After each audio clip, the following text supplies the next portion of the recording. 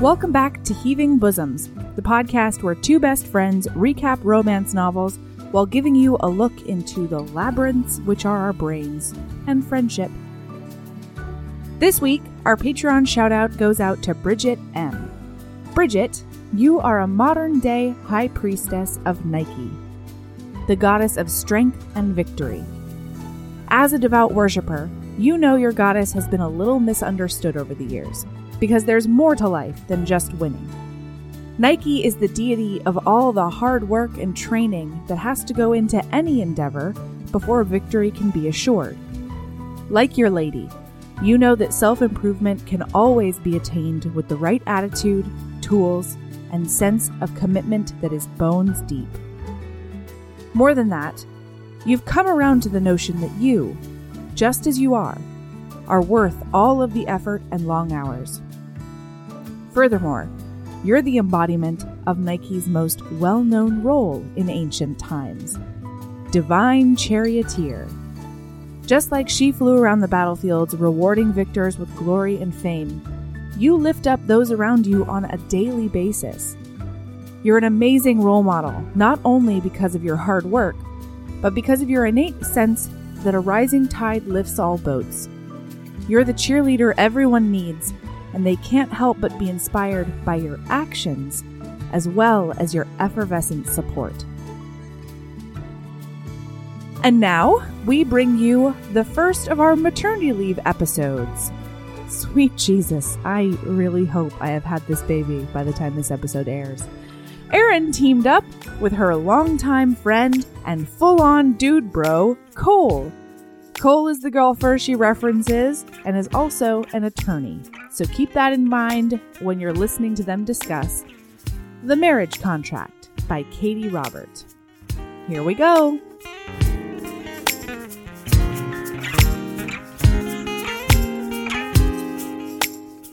Yeah, I'm ready. Okay. I'm ready. I'm very pumped. Yes. All right. Hey, Cole. What is up, Erin? Seems weird. It's so weird. It does seem weird. Yeah, this is popping a cherry in very many regards for me. How many regards? This isn't your first romance novel. I would say it's my first romance novel that I wasn't reading specifically out of passing time at a shitty theater in Morton or because it had my name in it. So in that regard, it is absolutely my first romance novel. All right. Where I was actually reading for comprehension. So, guys, this is Melody's still on maternity leave if you're listening to this. This is my friend Cole. He's reading his second romance novel in the history of his life. Yes. What should we tell him about you? Cole is the golfer that I mentioned in the Firelight episode of the podcast. Yes, that is me of golfer esteem. Yeah. I'm very famous for that, I guess. There's nothing that crazy interesting about me. I was thinking about this before we recorded, like, what would by the way, before we even get into me, yeah. Thank you, Melody, for having another baby, so I had the opportunity to do this. Keep having a bunch of kids so that I can guest host and read more romance novels. But you want to read more after reading this? Well, after I saw that I could have read what was that, Space Raptor Butt Invasion? Yeah. Mm-hmm. It's only 36 pages. No. So I don't want to get mad at you before we even start. Right, okay. Like, I hate the fact I didn't get to read that. We'll probably get mad at each other sometime in this episode. It's inevitable. And for the listeners, this is the first time Erin and I have seen each other and spoken at the same time in almost a decade, I think. That sounds bad. That sounds really bad. We talk on the phone. Just not like a FaceTime. Like, I haven't actually seen you. When was the last time I saw you? It wasn't your wedding. I think. No, it wasn't my wedding. I've been out there. Cole lives in California, you guys. He's a fancy Los Angeles person. I'm not, first of all, not a Los Angeles person. I'm a Orange County person. Sorry. If you're going to call me fancy, get it right. When did I see I think it was like 2010. I think it was like after my first year of law school. Why would I have been? I don't know. See, we actually had a conversation recently about how we even met. Like, somebody was like, how'd you meet Cole? It's like, I honestly I have no idea. I know. It got really embarrassing because I thought that was going to be a very quick, we met through this. We have no idea. Guys. I think what makes it very hard is that we've known each other for 15 something years now. Something like that. Oh, it's more than that because I met you in high school and I'm 35 now, so more than fit. Like, like 18 years or something. It would have been my freshman year of high school, your senior year of high school. Right. And so we got like in this ridiculous chain of texts of like, it was this way. And you're like, nah, that wasn't No, it couldn't have been that because this was this it. person and I was there and you were there during that time. And I'm a good 17 years deep and multiple head injuries deep that I willfully sometimes can't remember shit, and then other times not so unwillfully can't remember shit. Mostly willfully in my experience, but you know. Oh, 100%. Why remember shit that sucks? All right, guys. So we've been friends since, I would say, the 90s ish. Yeah, around the 2004 2005 time frame. Yeah, from way back in Shithole, Illinois. We recently read, just so you know, this will have been a long time ago when this comes out, but Melody and I just read a book where a guy was from Shithole, Illinois, and everything he did was motivated by getting out of his shithole town in Illinois. That whole character. I didn't write that book. I want to be clear. I did not write No, that. you didn't.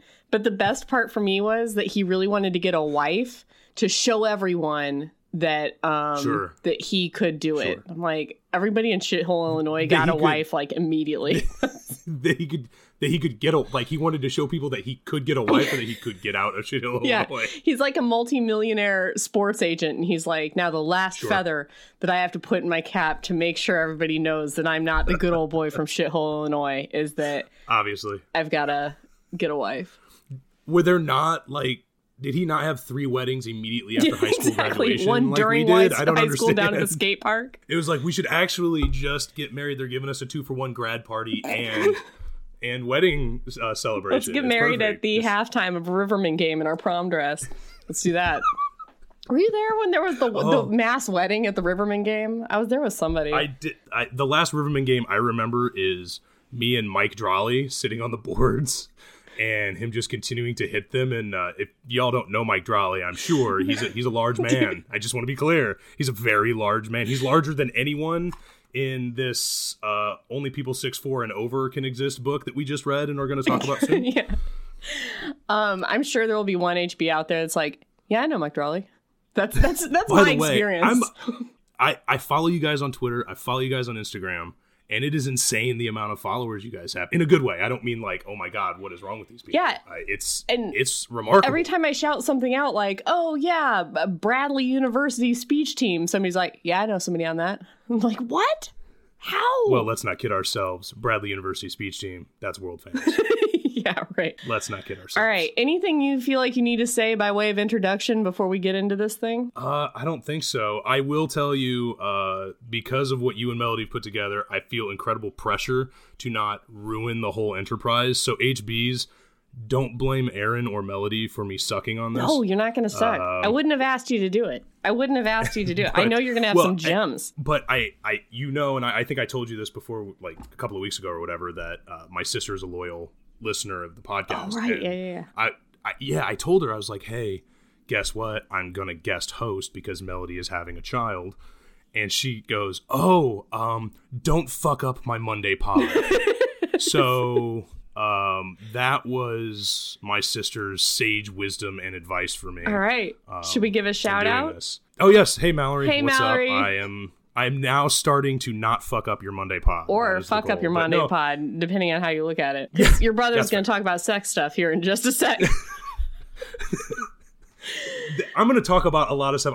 I did tell you I have so many thoughts on this book. All right. And when I got home from work, last introduction thing, when I got home from work and I looked at the notes that I had taken on the book, the first note that jumped out to me was that I wrote in big letters, do they all want to die? I'm just impressed you took notes. Oh, I have pages of notes. Whoa, you guys, it's so organized. It's on a legal pad. Oh, you guys, we're both lawyers, me and Cole.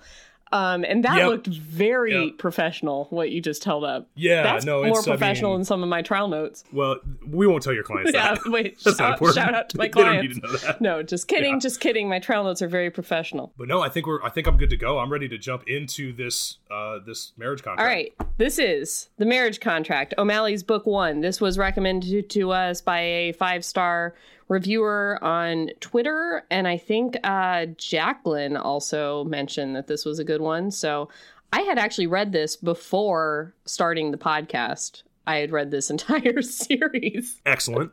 I know that I called you to let you know I was done, and I didn't want to talk to you a bunch about it, but I did tell you I had a lot of thoughts. Like, I've got shit to say. Oh, and you were like, okay. Sorry, go ahead. The author of this is K.T. Robert, by the way. Sorry, I didn't say that. Yes. Okay. And you were like, yeah, I've read all 7. And I was like, there are fucking 7 of these? There's one for each. Okay, so this is a family, a mafia family named the O'Malleys. That's why it's O'Malley's Book 1. And there are, I think, 7 brothers and sisters. Because you got Aiden, you got Kerrigan, you got T, you got Kira, Sloane. Yeah, don't worry. I had to write them all down. This is why I started taking Cillian. notes. Cillian's the other one. Oh, and Devlin, yeah, R.I.P. You got Devlin. Then you got, obviously, the parents, Seamus and Aileen. They basically picked the names out of, like, a Sinn Féin recruitment poster. Like, they were like, what are the most Irish names that we can give without saying, like, Irish McClover or whatever? It's fucking crazy. I like some of these names, though. I like the name Teague. It's not... I like the name Kerrigan. I have no problem with the actual individual names. Seamus is a little when far. When they were like, Colm? Yeah, Colm. We got Colm. There's a Colm in this book. So even like the bars and restaurants, yeah, they're like me and Devlin and Killian are gonna go get a drink at Jameson's, and I run Brendan's Moira's restaurant. And, yeah, it is true. So it was. As I understand, it's the Irish mob. Am I getting that right? Yes, and it's specifically called... Am I getting that right? They specifically call it in this book the Irish Underground. And that's self-referential. They call themselves the Irish Underground. They are... Let me... I'm sorry. So these crime families, and I don't want to step into logistics with Aaron or anything like that, but... This is clearly set in the present time. Yes, you know, this is current contemporary times. This is current times, and that means The Godfather has been out for a while. So like knowing how to do some baseline mafia shit is clear. And yet, and these families are just like it's so bad. Like they're just bad mobsters. They're and really it was bad. really bothering me. And it was started with stuff like Irish Underground. Like, no, you're the mob. Like, call yourself the mob. You're gonna be the mob now. That's like, it was like you have membership cards or something to the Irish Underground. It is not like a Subway. You are the fucking organized crime syndicate of Boston. But anyway, all right. I digress at this point. Okay, so our hero is Teague O'Malley. He is the 3rd son in the O'Malley crime family. We've got also 2 other Boston Irish crime families, the Sheridans and the Hallorans. And are they're also Irish? I understand Hallorans? with those names. I don't. Sheridan is. oh, god damn it. Stop fucking with me. Stop it. I'm sorry. Anyway, yes. This is what I meant by bring down the whole operation. I'm sorry. Oh, yeah. So we've got apparently Irish Sheridans and also Hallorans. No, I'm just embarrassed because I'm like, Sheridan, I think, is an Irish name. Anyway. By the way, am I the first guy that they're ever going to be hearing like have Romance Land thoughts? This will be. Gotcha. Yes, you will be the first man. I am bearing the weight of that pressure. Got it. Okay. Yes. And I chose you specifically because of your willingness to buy a microphone. So consider yourself honored. All right. Wow. Okay. That's a high bar. Thank you. All right. So Teague O'Malley and then Callista Sheridan. She is the only daughter in the Sheridan family. She is the heir to the Sheridan crime family because her brother Ronan died. Yeah. Yes, he did. So she's been drunk driving. Very sad. It's sad throughout. Very sad. Hole in her heart. Can't get over it. Okay. So she is now betrothed. There are many arranged marriages in the mafia of the Irish Underground of K.T. Robert. It's mostly arranged marriages. Can I just say that when I read the back of it, because you did send me a couple of choices to sort of, which ones do you want to read? Yeah. And I read the back of it, and I was like, oh, this could be really cool. But I was thinking, like, a fucking arranged marriage? Like, what? I thought she did a decent job of but I thought she did a decent job for trying to get that into a contemporary book. I will be completely honest. Because that is a, really terrible sort of device to use if you're going to set this in 2017 or whatever. Sure. But I thought she explained it to the point where I was like, okay, that makes sense. I'm willing to buy that premise. It's a successful device as well. Like all the other books in this series somehow incorporate an arranged marriage for consolidation of power between the families of the Irish underground. And eventually the Russians that's as well. Not a one-off? No, you're going to have to bring in some because there's only so many Sheridans. Yeah, there's only one Sheridan. There's only one Halloran. There's only one that you'd want to marry. And even then it's a little rough. So, yeah. So there's some Russians we'll that get come to in. that. I don't want to get to James too quick. All right, okay. So, Callista, she's betrothed to Brendan Halloran. So her idea is that she's going to go into the Halloran strip club that they own and operate, and she's going to, this is real stupid, guys, she's going to dress as a stripper, put on a wig, and bust up into where Brendan Halloran is having sex with strippers and be like, what is her plan here? To just bust into the store and be like, hey, Brendan, I'm Callista. We're engaged to each other for an arranged marriage. Do you want to talk about this? This, I think, is the point when I was reading the book. And I couldn't believe, the first page, they're setting up this sort of sexy spy thriller almost feel to it. Mm-hmm. And then when it got to what she was doing, I'm like, she should just die. This can't be our main character because you're going to, bust up in his rape shack and be like, what up? Well, she doesn't even know it's a rape shack. She thinks it's a consensual sex shack. She's going to bust up him having sex with another lady? And just be like... But then they describe... I mean, the way they describe it, you should feel that this is not where you take someone for consensual sex. Fair. Dark stairwell and, yeah. A fucking desert eagle, which... Come on.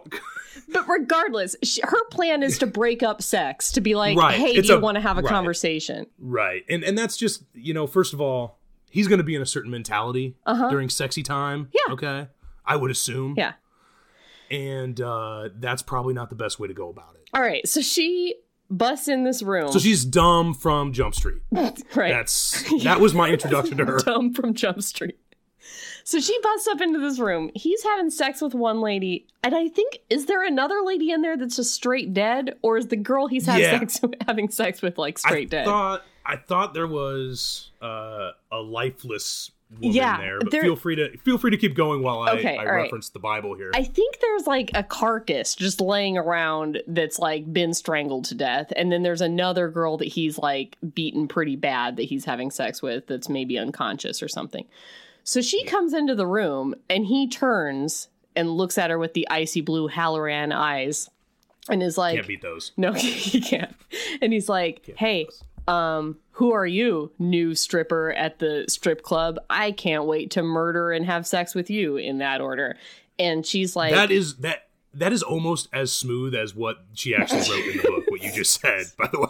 This guy's straight evil. And I was a little bit worried this was going to be our hero my hero when I first started reading this book. I was like, well, maybe this one's not for me. He's not. It's okay. Teague O'Malley's our hero. It's okay. So he turns and he's like, ooh, I want to murder you. And she's like, no, wait, no, don't do that. And then he strangles her. And so a fight ensues. It's not going great. And she shoots him in the face. Fair enough? Well, I think you skipped over a very pertinent detail of that, which is she rolled over during the beating to find a gun. Mm-hmm. And apparently this guy carries on his person a Desert Eagle. Sorry. So, again, I'm reading it and I'm like, all right, I'm not a huge gun expert. You are clearly in the military, so you have been around firearms. Well, she does comment something like, this is one of those big, snazzy, hilarious weapons that these Hallorans like to carry on their person. But commenting on it doesn't make it any more ridiculous. And she's like a 100-pound woman clutching it with one arm and blowing this guy away with it. Fair. I mean, so she does tag him with a Desert Eagle. Before she decides, I think I need to get out of here. Yeah. Mm-hmm. I think this might have been a bad idea. Yeah, this wasn't a great choice. So she murders him. And then the next thing we know, we're with Teague. And I think we should say though real quickly, he beats on her pretty good before. Yeah, he does. Before the murder, which becomes important. She immediately goes home and like takes a hot shower and is, gets rid of the clothes and stuff. And like, I just want to say again, I know she's in a mafia situation, but you need to get a CAT scan anytime you're strangled. Yeah, well, and can I also throw in there that the way it was described, if I'm getting this right in the book, was she's drove into like a garage area, dumped her clothes in the incinerator that they just have. No, it's their garage incinerator. Yeah. I didn't think about that. Sorry. Obviously, you're going to need a garage incinerator. If you're in the mafia, you need to have a garage incinerator in case something goes down. That you would keep in your home. Yeah. Not away from where you live. Gotcha. Okay, No. You need to have that. Yeah. Okay. There are far dumber things they do within the mob world, so I will let that one slide. Fair. I feel like, well, we'll get there. So now we're with Teague. And his older brother, Aiden, I think, comes and says, hey, guess who just got shot in the face? Brendan Halloran, the first Halloran son, the heir to the Halloran crime family. And I noticed that the first thoughts that, like, basically they find out that Callista Sheridan and Brendan Halloran were betrothed in this conversation, right?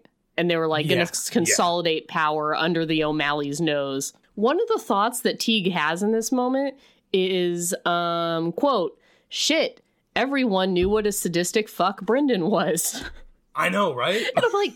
As this book goes on, everyone has the thought of like, man, Brendan Halloran was a horrifying person who murdered up every stripper. His brothers know that. All the O'Malleys know that. Even the girl O'Malleys know that. It seems that everyone knew this except for Callista when she went into the strip club. Yeah. Yeah. Well, I don't know if Colm did. Colm's her dad, by the way. Were the Sheridans, like...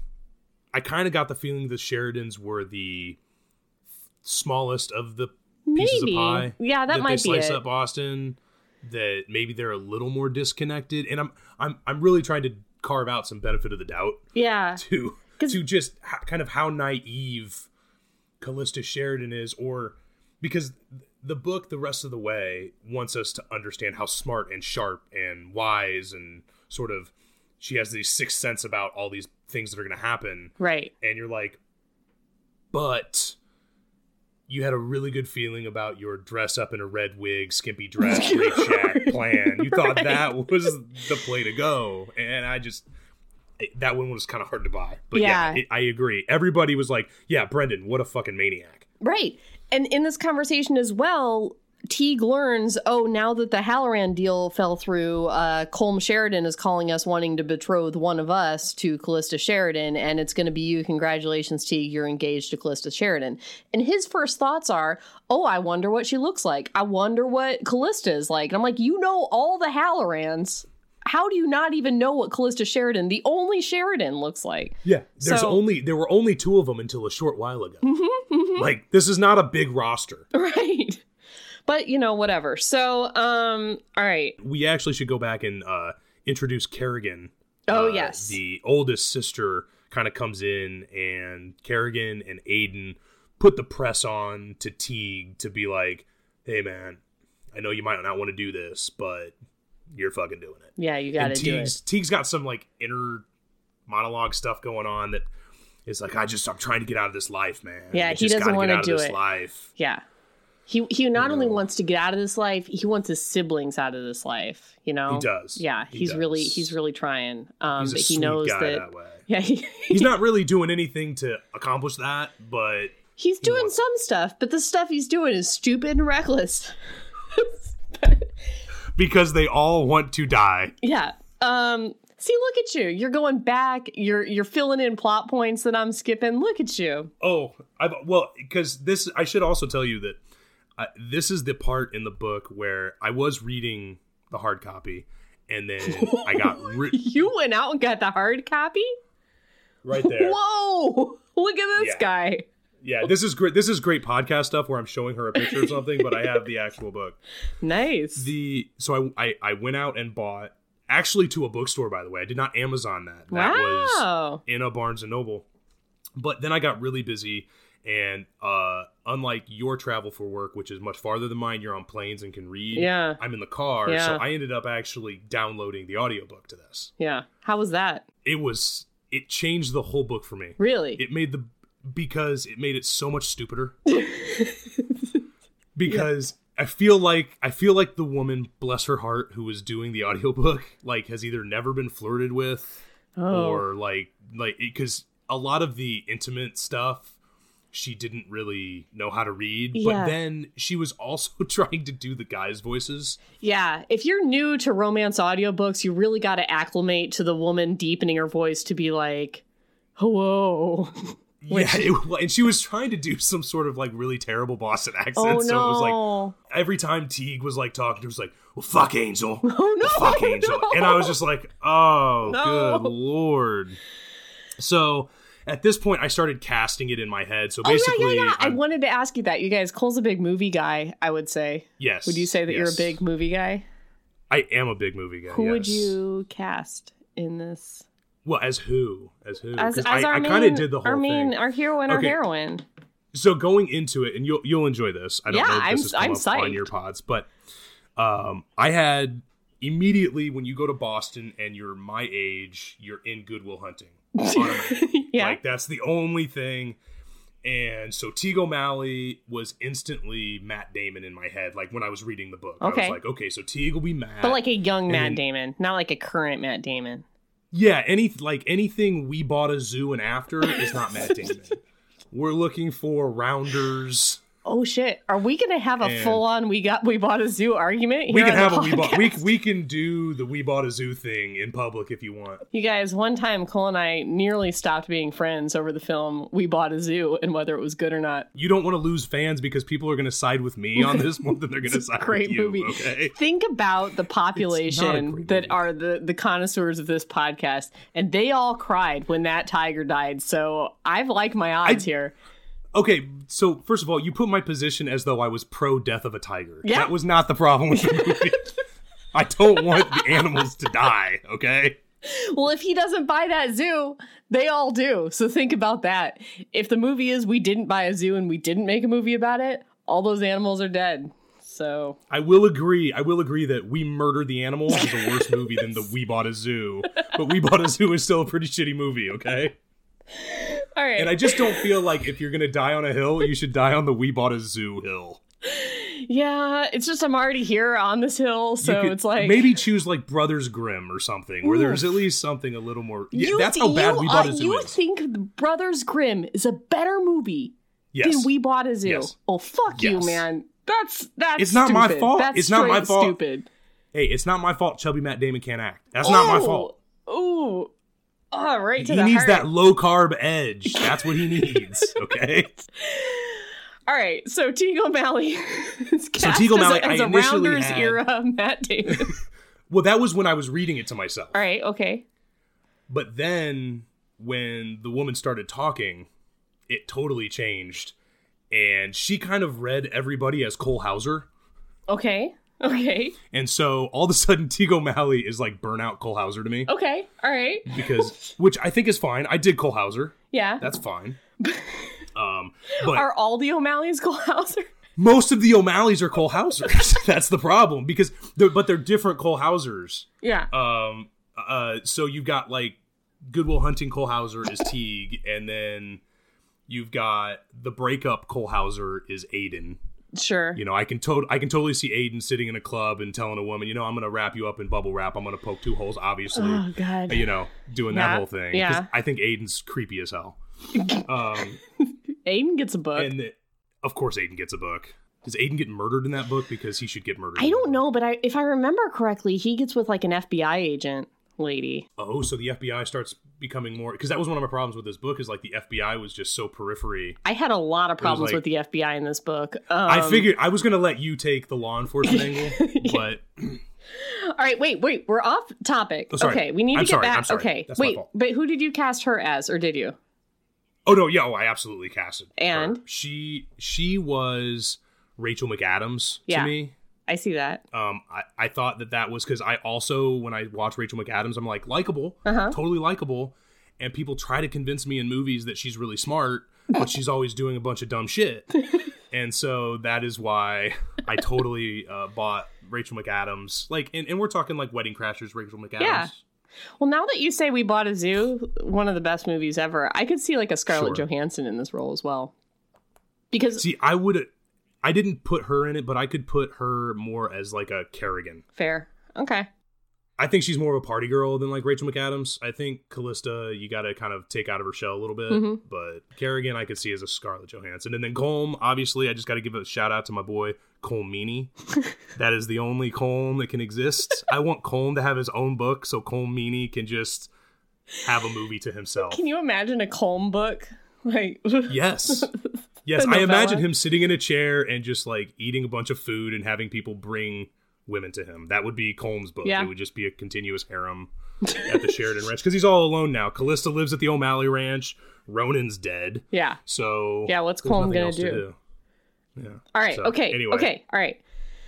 All right. So they're at the engagement party. Callista goes outside of the engagement party. She is stressed out, you guys. She does not want to be engaged to Teague O'Malley. She's just getting passed around.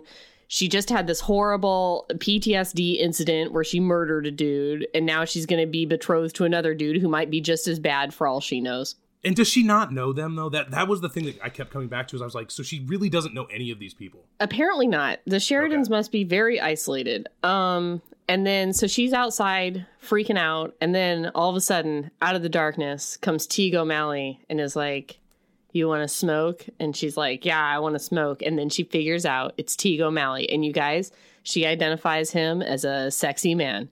He's super tall, very, very tall, broad-shouldered, lots of muscles, tattoos. So, can I just eyes. Ask a very quick novice romance novel question? Sure. Is the minimum height 6'4"? Yes. Is there no one in a romance novel who has ever been less than 6 foot? Ooh. As a romantic interest? Like, are there romance novels for short people? Yeah, I've read a couple. Not short, but like I've read a couple of romance novels where the guy isn't just like super big. I'm not crazy small or anything, but like this is the land of giants, and I have been to Boston. Small people. But I mean, you're like 6'2", right? Yeah, but you could be here. You could be in the book. I just want to be clear, not about whether I could have been in it, but I'm just sitting there going, everybody they describe is like, he's a fucking mountain man. Yeah, they're in the mafia. They have to be tall. No, they're not in the mafia. They're in the underground. Yeah, you're right. But I think the second book in the Molly Harper werewolf series in Alaska has like a nerdy guy, and I want to say he was kind of short compared to the heroine. So he was like my height then. Gotcha. Yeah, fair. Yes. Gotcha. Okay. All right. So he comes up and she finds out that he's Teague O'Malley, and they kind of have a flirtation, and then she's got a scarf tied around her neck to cover the bruises left by Brendan Halloran only days ago. And he just like whips that scarf right off her neck. And then he's like, who hurt you? And she's like, I'm not going to tell you that because you're going to find out. She doesn't want anyone to know she murdered Brendan Halloran because she's going to get murdered up too. And she can't trust this guy. And then they have kind of an argument about whether or not she's going to tell him who did the bruises. And then to shut him up, she goes in for a smooch. I will say, when I was reading the book, like the exposition is fine. The moving, it's all whatever. I do think that Miss Robert is super confident writing kiss scenes, sex scenes, all the love stuff. That being said, boy, was this a fucking disgusting kiss. As far as I'm concerned. Like, I'm really sorry. And maybe it's because I've never dated a smoker. Oh, I don't you smoke. Found it disgusting because of smoking? My lovely wife does not smoke. And it was like, okay. He's smoking outside. He's like, and I'm just thinking, okay, if it were me, hey lady, why don't you have this cigarette real quick before we kiss? Why don't we just get you a nice cigarette? But then he smokes it too, so I think they've got mutual smoking. I know, but I'm not saying they didn't enjoy it. It sounded like they liked it quite a bit. I'm just saying when I read it, as the other guy in the room just staring at them, I was like, that's a little gross. All right, fair. Not super turned down by the smoke first kiss. But just because of the smoking, not because of like the kiss itself. No, the attempted rape, the murder victim, or all that stuff. Like none of that bothered me. Okay. Like all her emotional baggage didn't bother me. His stuff didn't bother me. The kiss itself, physically, I thought was very good. But then all I could think about was like, you guys taste and smell like shit. That's awful. Fair. Okay. So then can't get out of it. Then like they unkiss because they're getting a little too hot and heavy, and he recognizes that she's only smooshing him to shut him up so that he can't ask questions. She goes back inside. Guys, Teague's out in the alleyway, just chilling out, trying to calm down, trying to get rid of his blue balls from making out with Callista. An FBI agent comes out of the shadows and is like, "Sup, Teague? It's me, Finch from the FBI. Remember me?" And basically has no purpose for even being there. It's just like, hey, this is a little exposition that I'm doing right now. You're a CI for the FBI. I just wanted to establish that. And then I'm going to Darkwing Duck back into the shadows. That's me. Yeah, no, 100%. Like, he just evaporates. Oh, my God. If you are an FBI agent, are you going to show up at the betrothal engagement party of two mafia heirs just to wave in an alleyway and be like, "Hey, it's me, Finch from the FBI. Just wanted to say hey to you, my primary confidential informant"? Jesus Christ. Finch? This is where I immediately realized that this particular Irish underground, these families deal... You know, you got families that deal in the drug trade. You got families that, deal in sex slaves. These guys deal in, like, Chuck E. Cheese tokens or something. Like, that is what they do, because they clearly put on an intern FBI, or an FBI intern to be like, why don't you just go see if you can meet somebody in this Chuck E. Cheese ring we're trying to bring up. Poke around the fucking Godfather marriage right now. Jesus. Yeah, and here's what I need you to do when you see your informant. And I don't know if you've ever worked with, like, had a client who's been a cooperating witness or anything like that. Yeah, let's just do a little segment here that is very vague, and it's called Bing Boom Bong Confidential Informants with Aaron and Cole. This just isn't how you do it. Yeah. This is not how it's done. This isn't how you do it. Yeah, I'm certainly not going to say any names or anything clearly, but this trust us. This is a bad idea. HBs, trust us. This is not how you do it.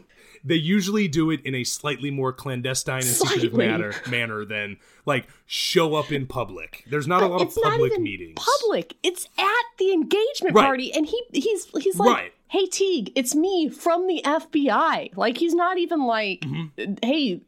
I imagine he's wearing the FBI coat. Like, he's got that on.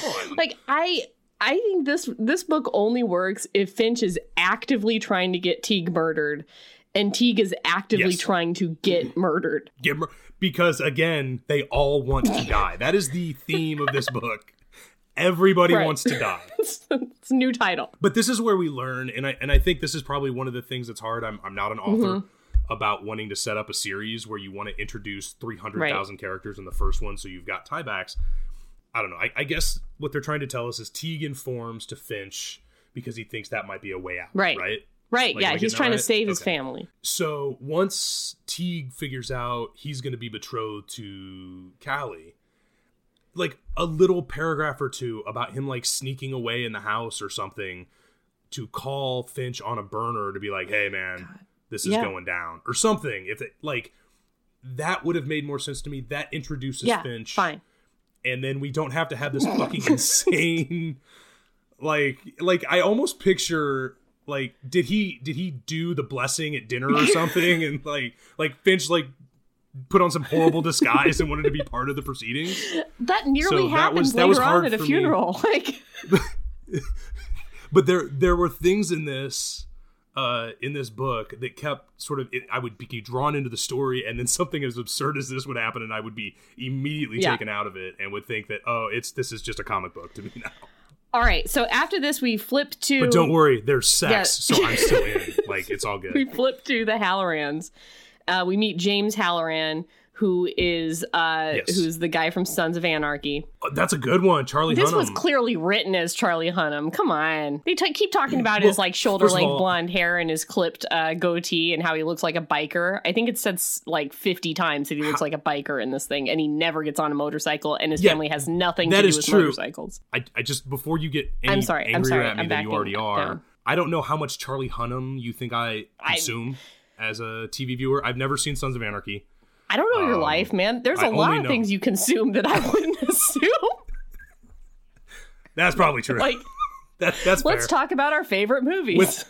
From Justin to Kelly. Withdrawn. Newsies. Like, first of all, it's a great film. It's better than We Bought a Zoo. Okay. From Justin to Kelly is better than We Got a Zoo. We're not doing From Justin to Kelly. I'll ask you this. Does From Justin to Kelly have Brandon's rap? No. You mean does We Got a Zoo have Brandon's rap? Yeah, that's what I meant to say. I'm sorry. I was trying to remember Brandon's name. Fuck. Okay. Sorry. All right. You watch Bold and the Beautiful. But yeah, every no, Charlie day. Hunt. No, oh, that is something I was going to say. I'm sorry. We're going to revert back to introducing me. My romance background is soap operas, folks. Like, I love soap operas. He gets real fidgety if he misses his Bold and the Beautiful. No, Nona and introduced me to Bold and the Beautiful like 25 years ago. So I have been watching Bold and the Beautiful since I was like 8.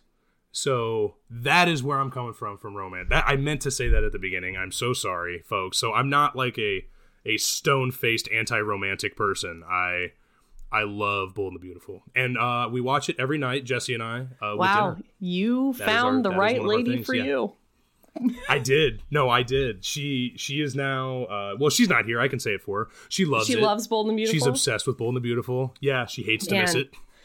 I remember the days where I would have to watch Bold and the Beautiful with you, and it was a struggle for me. And you'd be like, check out this guy. Rude. This guy's the best. Check this out. Ooh, man. Anyway, all right, okay. First of all, they don't talk like that. Okay, they know me now. I don't talk like that. They know you now. All right, okay. So the Hallorans, they're back at their motorcycle cave, and they're basically like, oh my god. The Sheridans and the O'Malleys, they're consolidating power. How dare they, right after Brendan dies, go under our nose and betroth that Sheridan girl to an O'Malley instead of coming to us and snatching up another Halloran brother. And so they're like, we're going to fucking war. We're at war now. And this, I would have rather had like a guys, because it seems to me that the Hallorans wanted to go to war anyway. Like they wanted a reason to go to war. I agree with that. So I would have rather them, because they continue throughout the book to be like, this was just disrespect. That's why this war started. And it's like just like a little discussion between James and his dad, or James and Ricky, about like, hey, you know, we don't really care if he got married to Callista. That was to consolidate power, but this gives us a reason to go to war. But, you know, later in the book, like Kerrigan does say that, because Callista's really blaming herself for this whole war thing, because she's like, if I wouldn't have shot Brendan Halloran, none of this bad stuff would have happened, because there's a body count in this book, and Callista really blames herself for it. And Kerrigan, Teague's sister, is basically like, we were pretty much going to war anyway. Like, once the O'Malleys found out that you were betrothed to Brendan Halloran, we were going to go to war, or, you know, this was going to happen. Right. It just seemed weird, I guess, and maybe I didn't read it close enough or listen to it close enough, if you can imagine that every time the Hallorans were trying to explain what they did or why they're doing what they're doing, it's like, you can't just dump Brendan and marry another guy the next day. Like, that's not okay. Like, that is what we're, you know, that's the reason we're doing this. We Irish are big into disrespect. I don't know if you know this. Being Italian, I have no idea. That is not... We are usually we operate on a different mafioso plane than the Irish underground. Fair. All right. With your membership cards and arcade tokens. This is going to be a 4-hour podcast. Buckle up, guys. We're on I chapter 3. told you this is the problem when we haven't spoken forever. Okay. Anyway, okay. So we go back to the engagement party. They're sitting at the head table. They're having a little like snarky banter back and forth about how he wants her to tell him who made the bruises and she's never going to tell him. And they're both kind of realizing they like each other and that they're enjoying themselves. And then guess what? Out of nowhere, shots ring out, drive by, pop, pop, pop, pop, pop. Drive-by windows shooting. Shattering, people getting shot. Maybe, I don't remember. Is anyone shot? I don't remember. There's a drive-by shooting at what I'm assuming is a very interior ballroom at some place. I guess there's windows, but that's not even what bothered me about this. What bothered me about this was this paragraph. Teague tried to process the fact that someone was shooting, and then he moved, grabbing Callista and dragging her beneath the table. It wasn't an ideal position because they were on a raised stage above the other tables, but any other cover was better than no cover. He shielded her body with his while he scanned the room. Hey, Teague, what's up? You're under a table. Maybe tip the table over. Tip that right over. That's how you get coverage from bullets. They don't nail those down. Yeah, you can just move those. Yep. You don't need to take a bullet for Callista in this moment. Table can take a bullet. No, but he's a hero. He made quick work of it. He's just not good at staying alive. Anyway, so that happens, and they all recover and clink their glasses and announce that Teague and Callie will get married in 4 weeks' time. And this is the part where I don't quite feel as bad why it took us like an hour to get through the first 3 chapters, because there was a lot they were trying to jam into those first 3 chapters. Like, a lot of shit. And then we get to go on sort of the romance part of the book. Because at this point, I was like, did she just send me, like, a really shitty kiss? No, they made out in the alley. That's a kiss. Like, that happens on PBS, okay? I'm just... No, you know I wouldn't send you anything that didn't have very graphic sex in it. Exorbitantly graphic sex. How dare you?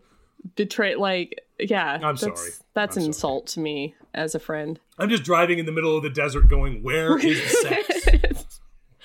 All right, okay, so then on their way out, or maybe they text, or I don't even remember, but they invite each other to go to a secret dinner, just Callista and Teague, because they want to get to know each other and they want to kind of sort out what's happening with this war situation and all that. This is when, out of nowhere, he starts calling her Angel. Yeah, okay. I did want to hit the Angel thing because James also fucks us up later with his nickname for, I don't want to ruin it for anybody until we get there, but the nicknames of Angel and Lovely, just the dumbest things you could ever call somebody. I don't want to, spoiler alert, guys, this is every book in the series. So if you don't like repetitive nicknames like Angel and Lovely that came out of nowhere for no reason and stick real hard for the whole book, that's going to be something that's annoying to you about Katie Robert. And I will say this, not just repetitive nicknames that are really dumb, because like just use baby or something like it's just, you could, there were ways to get around that, but there's also like, how many times, I wish I had a pitch counter where they were like, he met her gaze. Everyone's meeting gazes. There are no glances. There are no looks. There are only gazes, and they're always being met. And then people were always, like, holding a breath they didn't know they had. That happened, like, 9 times. So everybody's got breaths they didn't know they had, and gazes that they got to meet, and angels. You will find that even when most romance novels have, like, 5 phrases like that are held onto through the whole thing. Because it's hard. It's hard to write a romance novel where it's like, how many times can you say they looked at each other in how many different ways? So each one has a few of those. I sort of, it took about, when we hit like the 6th or 7th gaze being met, that's when I was finally like, okay, you can literally just say, we looked at her. I looked at her. And she looked smoking fucking hot. It didn't have to be like, I met her gaze, and she looked smoking fucking hot. Read your romance novel. He looked at her with his eyes. She looked fucking hot. Then he moved in. She was a fucking smoke show. It was time to go to Bangville. He was on an express train to Orgasm Town. Like, yeah, it would be very good. People would be like, this guy is educated. This guy. If Cole wrote a romance novel, smoke show would be in there about 50 to 70 times. Well, no, that would be my Angel. It would be, him continue to be like, what's up, smoke show? I would like to read that. I'll get working on it. All right, Don't worry. good. So T goes back. He's spending time with his family. This is where Cillian or Killian. Did you call him Killian before? Is it Killian? Cillian? I was always reading it Killian, and she says, like, the woman who read Oh, it. okay. Well, I read a whole book of Cillian. I call him Cillian, but I don't know. Anyway, he tells Teague that he once saw Callista out dancing at a nightclub, and based on her moves, right? he believes that she could, quote, ride a dick real good. Can you imagine ever saying that to a sibling? Anyway, just wanted to highlight that. Well, Mallory, real quick. No, there were things that were said between siblings, and I only have a younger sister, so obviously I probably didn't say things to her that I would have maybe said to a brother. Sure. But I did have friends, and it's like, when Jordan and Andy and whoever and I were all hanging out, like, we never, ever said shit like that to anybody, and we don't have the cleanest senses of humor. I don't know, like, this it's not for a fact, but I kind of feel like there's nothing that was said between you and other men growing up that you would not have said in front of me. I don't know that to be true because I've never been in a room that I'm not in, but I assume that that's the case. Because you've said some shit in front of me. Yeah, no, there have been words that have come out. That's true. I've said things like that. But not things like what Killian said, by the way. I want to be very clear. I've never said things like that. But that's, ooh. Yeah. You never say that, man, your new girlfriend or your fiance looks real hot. I bet she can ride a dick. Nah, you pass on that. You probably keep that inside. You bury that deep down. You don't say that to the person. No, there were a couple of things that I was just like, again, took me right out of it. Because I'm like, okay, if you want to have Killian say something like, hey, she's attractive, you can say that. You could get that part across. And may I say, in Killian's book, this shouldn't be a spoiler because it's chapter 1 of his book. He meets a waitress or a bartender in like chapter 1. And he's like, hey, bartender, you're pretty hot. You want to fuck in the alley? And she's like, yeah. And he just bends her over the alley in the alley. And that's their meet cute. So Killian's. Oh, well. So Katie Roberts, because we've got a meet cute coming up later in this book that is pretty spectacular. So she's really into those get straight to it meet cutes. Yeah. Good for her. Good for Katie. Okay. So then pretty much the next thing that happens is they go to this dinner. There's some O'Malley conversations that don't really matter about the war and stuff. But they go to the dinner. The first thing that happens is she trips over her heels and he catches her on the way to the table. And they get a real secret back table to have their dinner at. Why are you shaking your head over there? Because all I'm thinking is, again, sort of mafia logistics. Yesterday was a drive-by shooting that started a that's why they went to the table in the back. The back table. The one furthest from the windows. No, obviously the thing you do right away is like, we should probably go in public sometime. We'll get a secluded public table. But we will definitely, as opposed to you coming to our gigantic compound guarded by guys with guns, we should like maybe hit up a Togo's. What was weird was they acted like their family like couldn't know that they were having this dinner to get, like it was a secretive dinner from even their families. And I'm like, your families want you guys to get married and fuck. I don't understand why you're not virgins or anything. Like, this is why I was curious with a lot of the plot devices that I was like, there's a very easy alternative that makes way more fucking sense. Like, hey, we've got to keep this secret because people are trying to murder us. We should steer clear of the murder, not our family being like, there will be no touching before marriage. This is Catholic shit, and you guys need to hold it down. Like, But yeah, they have a great dinner. There's a lot of banter back and forth. They find out things about each other. The banter was very good, I thought this by the was way. really good. I thought the banter was good. And this is where I think the author is like really comfortable in writing really good banter, really good flirting. If you extract the angels and lovelies.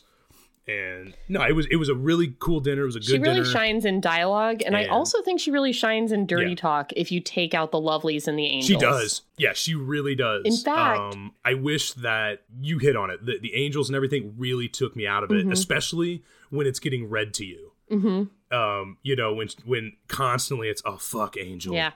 And it was like, whoa, you didn't have to have that second part. Yeah. But anyway, no, it was good. I liked this whole chapter. In fact, I think that's how this book came up on Twitter, is somebody was asking for recommendations of books with good dirty talk. And somebody said the whole O'Malley series has great dirty talk.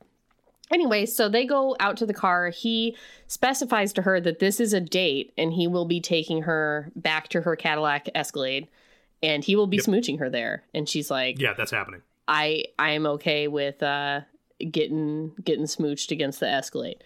And so he proceeds to do that. Then it gets... And well, it seemed like he's good at it. It seems like he's done that before. Mm-hmm. There is some bruise kissing that I wasn't... You know how I feel about this. Yeah, I'm the same way. Like, you don't need to become a part of my story that way, I guess, is the whole thing. Like...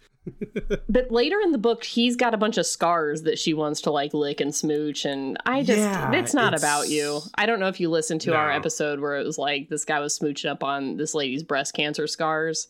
It was around Christmas last year. I didn't hear that one. But yeah, I had this whole thing about like, breast cancer scars are not about you. And they're not sexy. Yeah, it would be, I guess I would carve out an exception to, if that scar is your fault, sure, you can kiss that scar. Yeah, good. I'm totally into you kissing your wound that you put into me. Yeah. Yeah. But even then it's like, man, you did this. I don't know if that's going to be okay. Sounds like you stabbed me. Why did you cut me? Why are you smooching? Why am I still with you? Yeah, exactly. Why? This feels like I've forgiven you too quickly. Exactly. Okay, so then they realize they're gonna like do it on the street, so they get into that Escalade and he finger bangs her. It's on TM. Yeah. It's he goes down on her or he fingers her. I can't remember which. Maybe both. No, I think it's both. Yeah.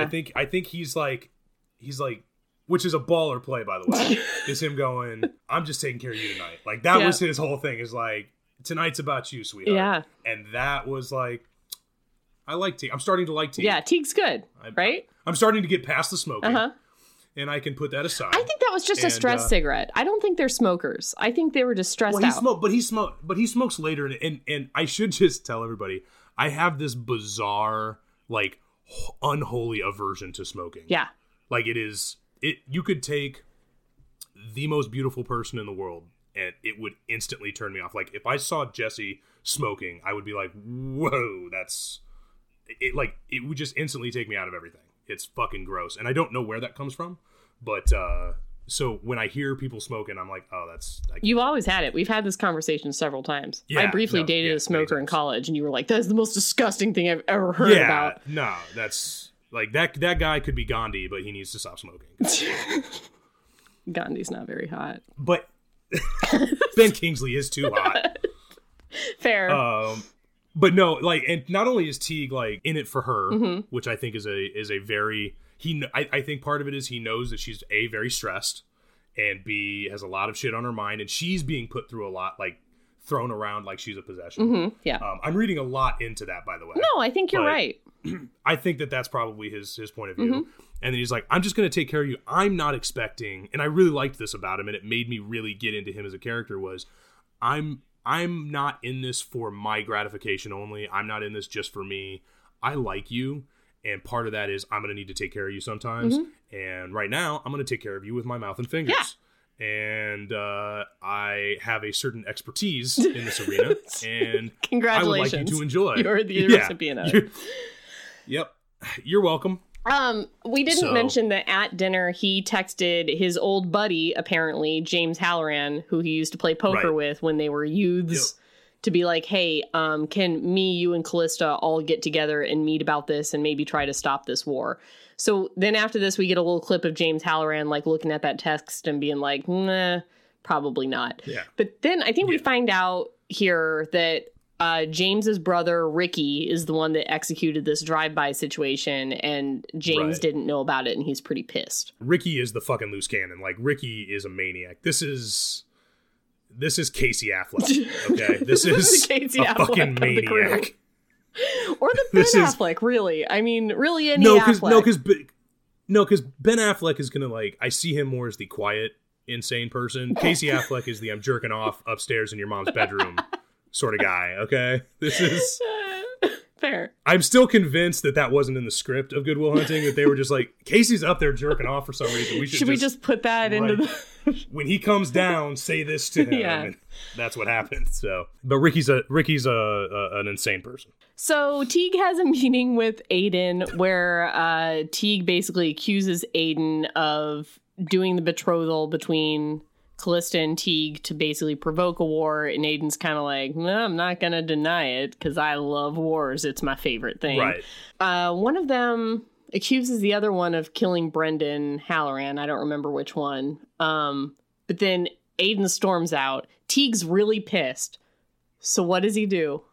He calls his best friend, Finch, at the FBI with, I believe, his personal cell phone. Yes. Yep.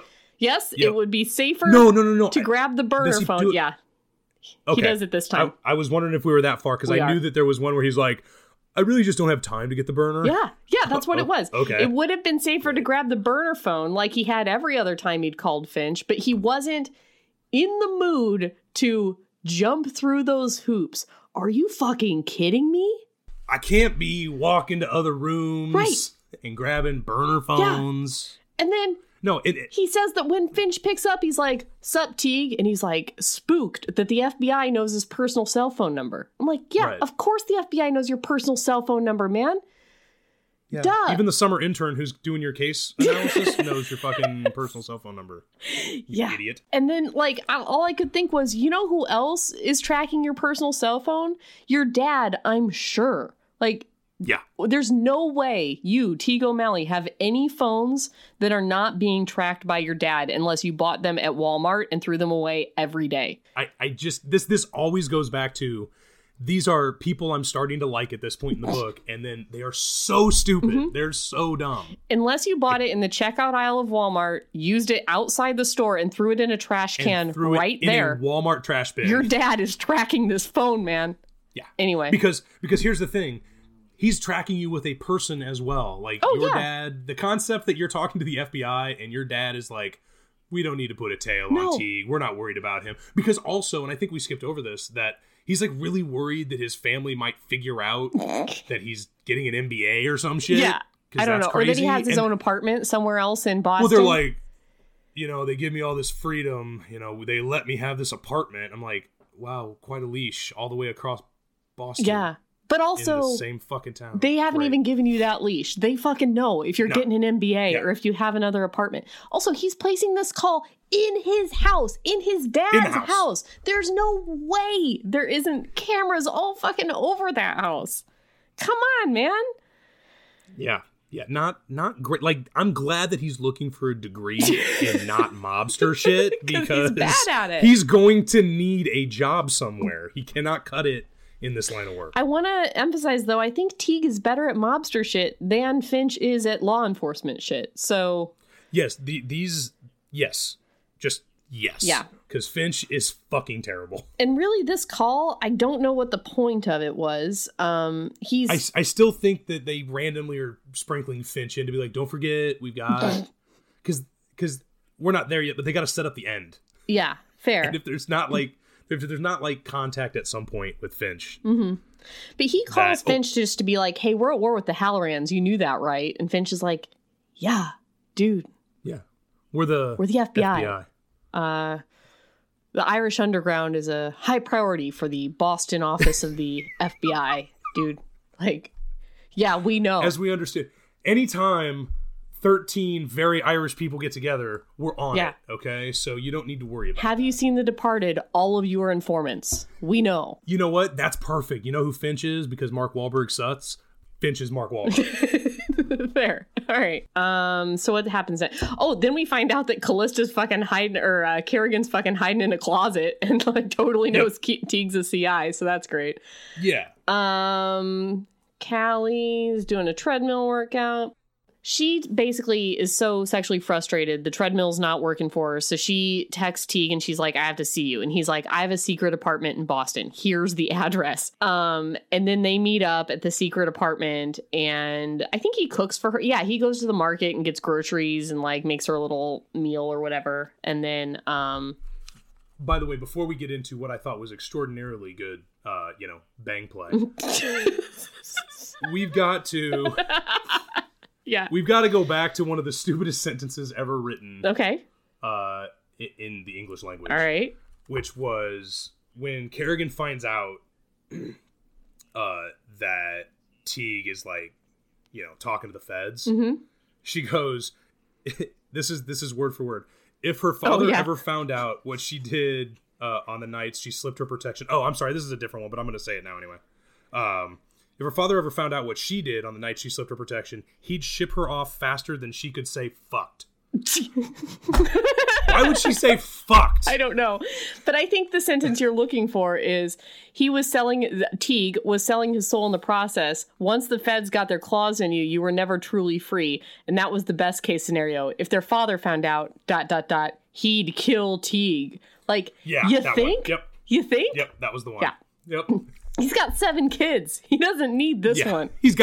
I got more Teagues. Yeah. I got all kinds of Teagues. Yeah. I got Aiden. I got Killian. I got Devlin for a while. It's going to be fun. For a bit, for a touch. Okay. Talk about Devlin the telegraph pass, but whatever, we'll get there later. Whatever. So they meet up at his apartment. He's very like, we're not going to have sex tonight because I want to do this the right way. I don't know if he's like, wait until marriage. I don't know what the deal is. He's trying to build a steady foundation for their marriage, so he doesn't want to have sex, which I do not understand.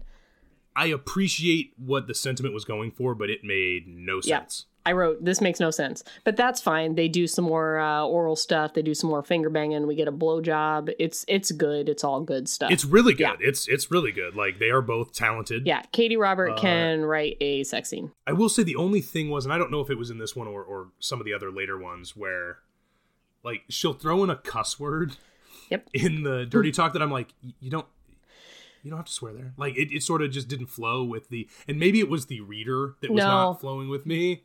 I actually, in here, I had a note that says, I do not like her employment of curse words.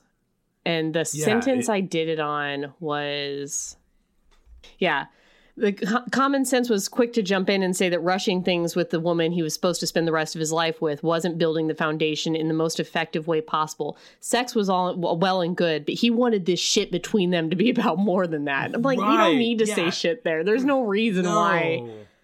No, and then like when they're getting down a couple of times, she's like, fuck Angel, Yeah. And you're like,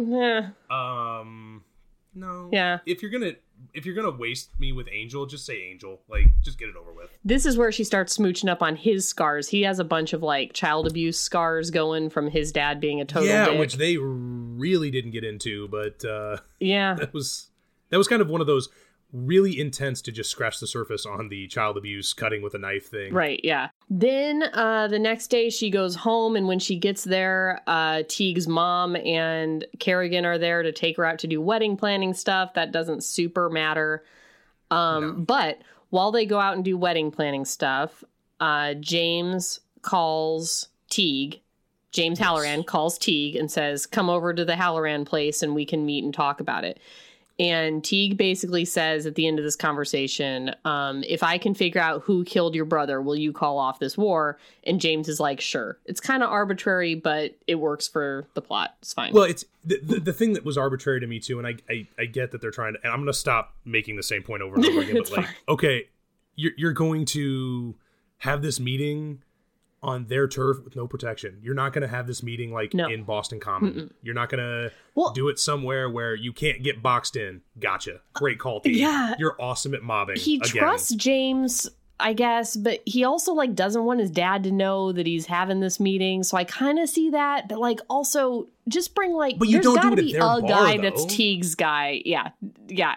At least bring one of your guys and do it somewhere on neutral ground.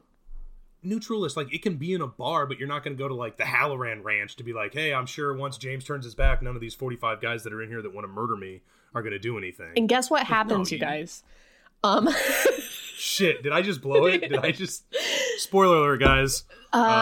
Teague gets fucked up. Yeah, Teague leaves the bar. He gets fucked up by Ricky and the boys. But we are. She was very clear. Teague can punch. He was much stronger and sexier than the assaulters thought he was going to be. His muscles were very firm. You're really getting the hang of this.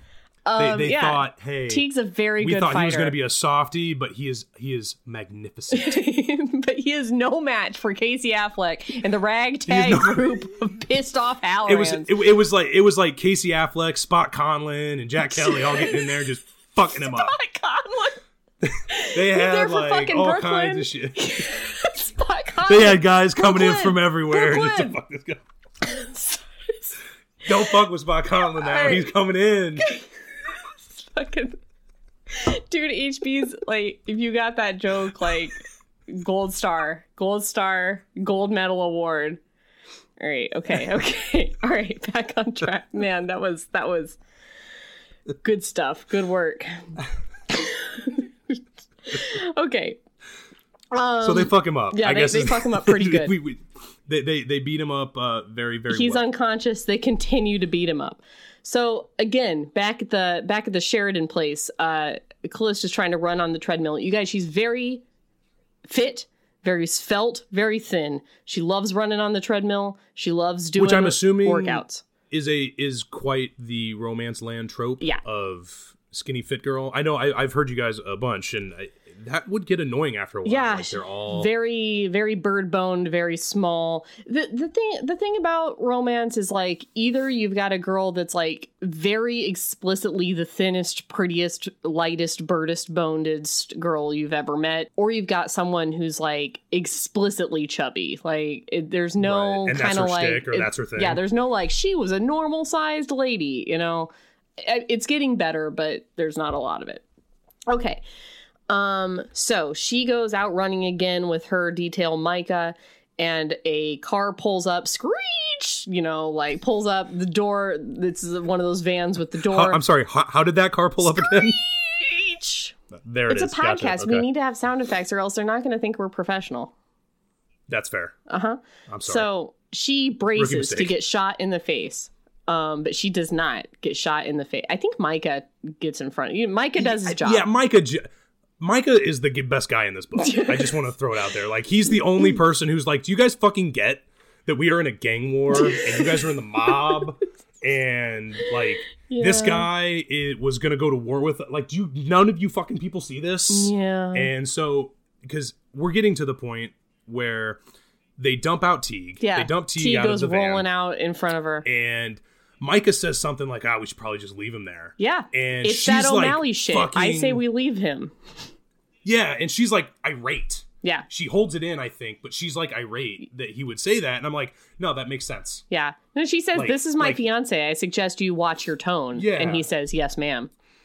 Yeah, but he's like, again, he's the only one thinking with his head, like, we could call a doctor. Yeah. We can call an ambulance. Right. I'm not saying leave him for dead. Right. But maybe because people also want to murder you, we should get out of here. Get you Yeah. out of here. But no, cool. No. You're right. You're smart. Yeah. I get this. Let me pick this guy up who's huge and very muscly, bigger than I thought. Just wanted to comment on that. It's very dense. And huge dick. Mostly, it's all the weights in the It's cock. all dick weight. Yeah. It's all dick weight. Yeah. It's unbelievable. Yeah, so they take him back. They nurse his wounds. He's unconscious. She's very worried about the concussions. It's very sweet. It actually is sweet. Like, I like what they did. Yeah. And I really like Micah's mom. Mm-hmm. And I like how they kind of set up the Sheridan Ranch and like all the people who take care of everything. And they bring the doctor over. Yeah, the mob doctor. Got him. All that stuff is very good, and does what it's supposed to do, and it really starts to show that hey, they actually both really do care about each other, which is nice and sweet. And I was at this point getting to the part where I'm like, we need to fuck at some point. Like, we need to.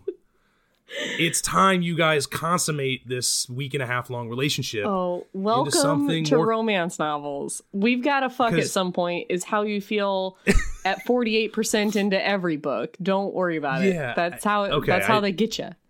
If they fucked at the beginning, you wouldn't read the rest of the book. I love a slow burn. This isn't a slow burn. No, I love a slow burn. They finger banged several times. I didn't say it was. Oh, okay. All right, good. I mean, there's a lot of accusations flying around right now. I'm not really all right, sure listen. Why. In the level of culinary conversations, I'm at a 3 at best. That's fair. So That's fair. We'll get you there. Don't worry. We'll get you there. All right. So then we clip back to we're in the Halloran bar. And Ricky and the gang come in and they're like, whoop, whoop, we're celebrating. And James is like, we fucked them all up. What are you celebrating? It was great. And he was like, oh, we fucked up Teague as he was leaving his meeting with you. Whoop, whoop. This is the best.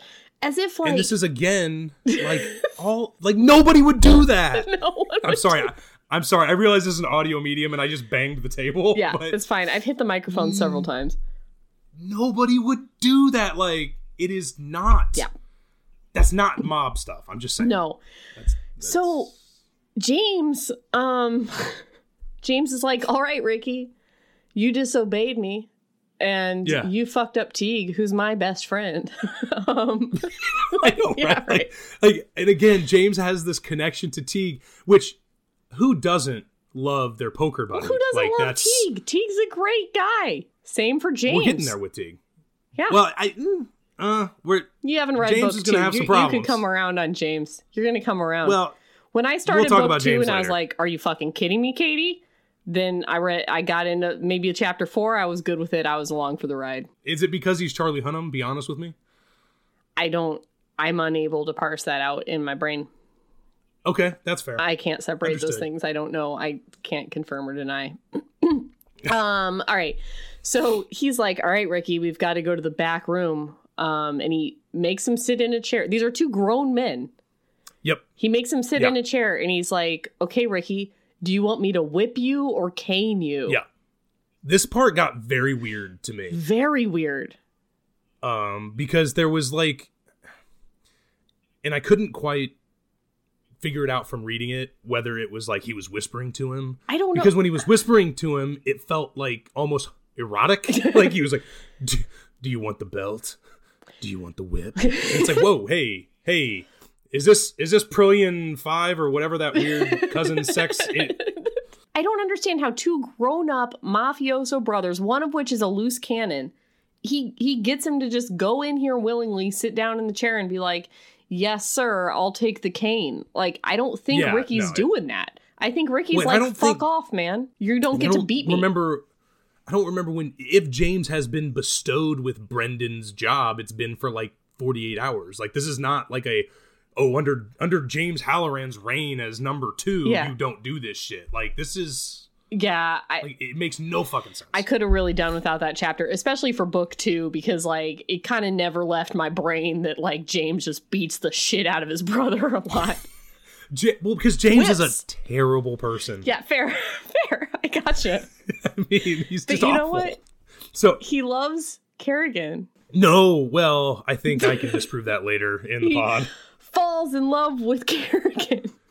I think he likes sexing Kerrigan. I think from what I understand, he enjoys having sex, which, by the way, they have sex far quicker than Callie and Teague. Yeah, but that's just their style. Which is, well, that's a good style. All right, okay. So the next morning they wake up, Teague's like, he's very hurt. He's got broken ribs. He's got a concussion. It's a lot. He's like, I gotta get out of here. That's what happens when you have 1.2% body fat. Is they're going to get to the ribs real quick. You can't, I mean, nothing you can do about that. Yeah. But yeah, I did find it funny. He's like, fuck, I can't miss mass. Yeah. He's the only way that he's allowed to miss mass is if he's in a coffin. Which is a very classic mob trope in everything. Yes. I'm sure not just romance mob, but like all mob. So I was kind of okay with it. But it was like, I mean, dude, you've got like a collapsed lung or some shit. Like you could probably hit maybe the 5 p.m. Yeah. I don't really know that you got to be there for the 7:30, but that's fine. Okay, so he goes to mass. And there was some cute banter at that point too between them. Yes. Like there was continuing to like forge the relationship and all that stuff. But yes, he goes to mass, looking great. Then he does look great. He puts on a suit. He makes it work. Because she does describe it as like this suit just suctions to his body and stuff. I'm like, So at mass, he's leaving mass. This is Mafia, Irish Underground, mass. You've got all the O'Malleys are here. They're coming out of mass. And guess who's outside leaning against a tree, waiting for Teague to come out again with his whole fucking family outside mass. You guessed it, guys. It's FBI agent Finch. This time, though, what Aaron's skipping over, this time he's actually wearing a big foam finger that says, "Hi, Teague," with a hat that says, Agent Finch on it. It's very weird that he would choose that to wear, but yeah, it is interesting that he made that choice because you'd think he'd want to blend in, but Teague's like, "What are you doing here?" And Finch is like, "Maybe I'm praying for my immortal soul." And it's like, what? Or maybe I'm fucking terrible at my job. And then this exchange is for nothing. Like, yeah, no, there's Teague's no point just of like, this "Hey, are you going to interaction. arrest all those guys for like doing the drive-by and everything?" And Finch is like, "I don't know." And Teague's like, "Are you just waiting for it all to hit the fan so you can arrest all of us?" And he's like, "I don't know." And then he like disappears into the shadows. And it's like, of course that's what the FBI is doing, Teague. Well, and at this point, I wanted to be like, Katie, we get it. The FBI's around somewhere. Yeah. But this is where I still feel she's like, remember, the FBI is always going to be there. Yeah. So when I use them later, it's okay. And I'm like, again, I think if Teague really wants to get out, and that's something we haven't talked about a ton, is like one of the things they have in common, Teague and Callie, is they both want to get out. Yeah. They both hate the life. Callie's been trying to go legit forever. She's a great restaurant manager, apparently. Very great at restaurant management. They both like continue to have this inner monologue of like, oh, Ronan and I used to have this idea that we'd catch a plane and go get out of the life. They all went out of the life. So it would make much more sense if instead of Finch always very conspicuously tracking Teague down, if Teague was always the one like sneaking away trying to contact Finch to be like, is this enough to get me out? Can this get me out? Again, on a burner phone though. Yeah, please. no, yeah. Should not be putting up like, on his cell phone that's attached to the family plan. You should pass on that. But also, like, Teague's not giving Finch any information that's usable. He's just calling him and being like, you know about the war? Yeah, we got war going on and stuff. Are you aware of my marriage? Like, this is not usable FBI information. We've got you hear about that drive-by? Yeah, that's a local jurisdiction problem. I'm just letting you know. Sorry, we can't step in on that. Can I also jump back to one real stupid thing that makes me think that this person had never heard about the mafia is when she talks about what the families do, it's always like they have illegal stuff. They've got items of an illegal nature. Well, what's about to happen is they're about to do the hit on the Halloran warehouse where they keep all of their illegal stuff. Yeah, they don't even call it merchandise. It's always like a random noun of like illicit goods. We've got illicit goods. That's the one. Like it's illicit goods. Okay. It's the warehouse. It's the warehouse, guys. The warehouse where they keep all their illicit goods. Again, I feel like they're traveling in like, illegal Nacho Libre DVDs or something. Right.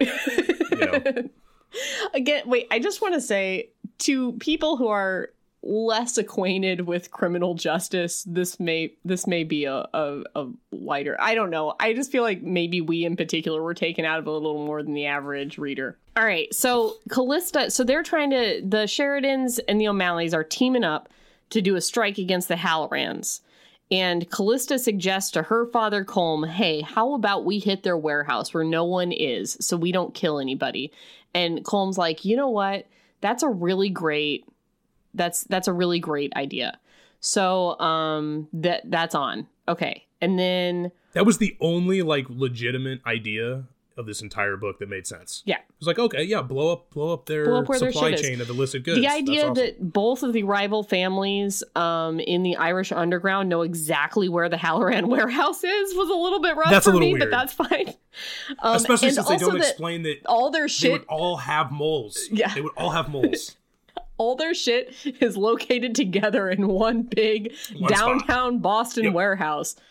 That's what you do. Well, it's cheaper rent that way. You don't want multiple. Yeah, rents you don't want pay. You don't want to hide that everywhere. You want to hide that in one place. It starts to extend the overhead. It's just tough. So then they get together again, where she brings over pizzas to his secret apartment. And I believe this is sex time. Is that correct? Yeah. Yes, it is. It is finally on, you guys. He finally lets her have sex with him. Yes.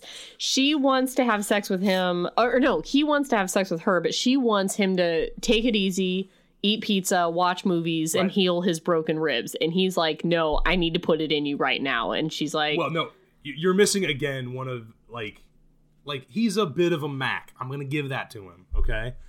And he's like... Are you referencing Mac as far as me, Aaron? What? Oh no, I'm sorry. Like a Mac, like a pimp, like a. Okay, I couldn't tell which way you were going with that. No, like man's got a little game. Is my point. Listener, Cole has called me Mac since 2004. So. Yep, that is true. No, that was a legit question. All right. So he's like, we're getting down tonight. Like, I'm done fucking around. I've been really nice. We're gonna do some intervaginal play. Awesome. And she's like, no. I want you to get better. Okay. Yeah. So you're gonna eat my pizza, and we're just gonna watch some movies. Yeah. And he just looks at her and he's like, well, I'll negotiate. And I was like, oh, my boy. Yeah. That is like he leans in with, you know, the gravitas of a man with 6'4" all dick, leans into everything in his life. And then she's like, you're right, we should fuck. Like you are completely right. He's like one of the smoothest talkers that I've ever read in a romance novel. Yeah. And he's like turn around and grab the counter. Oh yeah, this is the best. So he's saying like, listen, this was phenomenal. You wouldn't have worn this dress with no underpants over here if you didn't want to fuck. And she's like, my dress is cute. And he's like, cute doesn't begin to cover it. Ahem. He used his free hand to tug the strap off first one shoulder and then the other. It fell to her waist, leaving her breast bare for him. He kept fucking her with his finger and added a second. But if we met outside my apartment, he's talking, I would have been sorely tempted to do exactly what I'm doing right now, and to hell with the consequences. Keep your hands there. Which I really like. This is one in the middle of sentences, he's like instructing her. Yeah, well, and they needed that because prior to him saying "keep your hands there," he was describing rape. So it was important that I thought that he sort of got you out of the rape mindset into the he's doing a consensual thing right now. I think, though, when this started being described is when I pulled over and sat down in a Cracker Barrel because I'm like, I don't want to be driving while this is going on. I want to really... You wanted to be in a Cracker Barrel instead? So I got myself, you know, like a blueberry stack and was like, folks, just... If I'm going to have an erection, it's going to be... It's going to be... I'm going to be able to get a sarsaparilla fucking hard candy and do this right. Yes. Okay. I'm glad to know that there are Cracker Barrels in California. I had a case in Victorville, which is why I was in the car so much, which is geography of California with Cole, if I get my own segment. Ooh, bing boom bong. Yeah, very far out into the high desert from where I live. So if you're thinking Hollywood, it's not that. It's a big brown patch of nothing.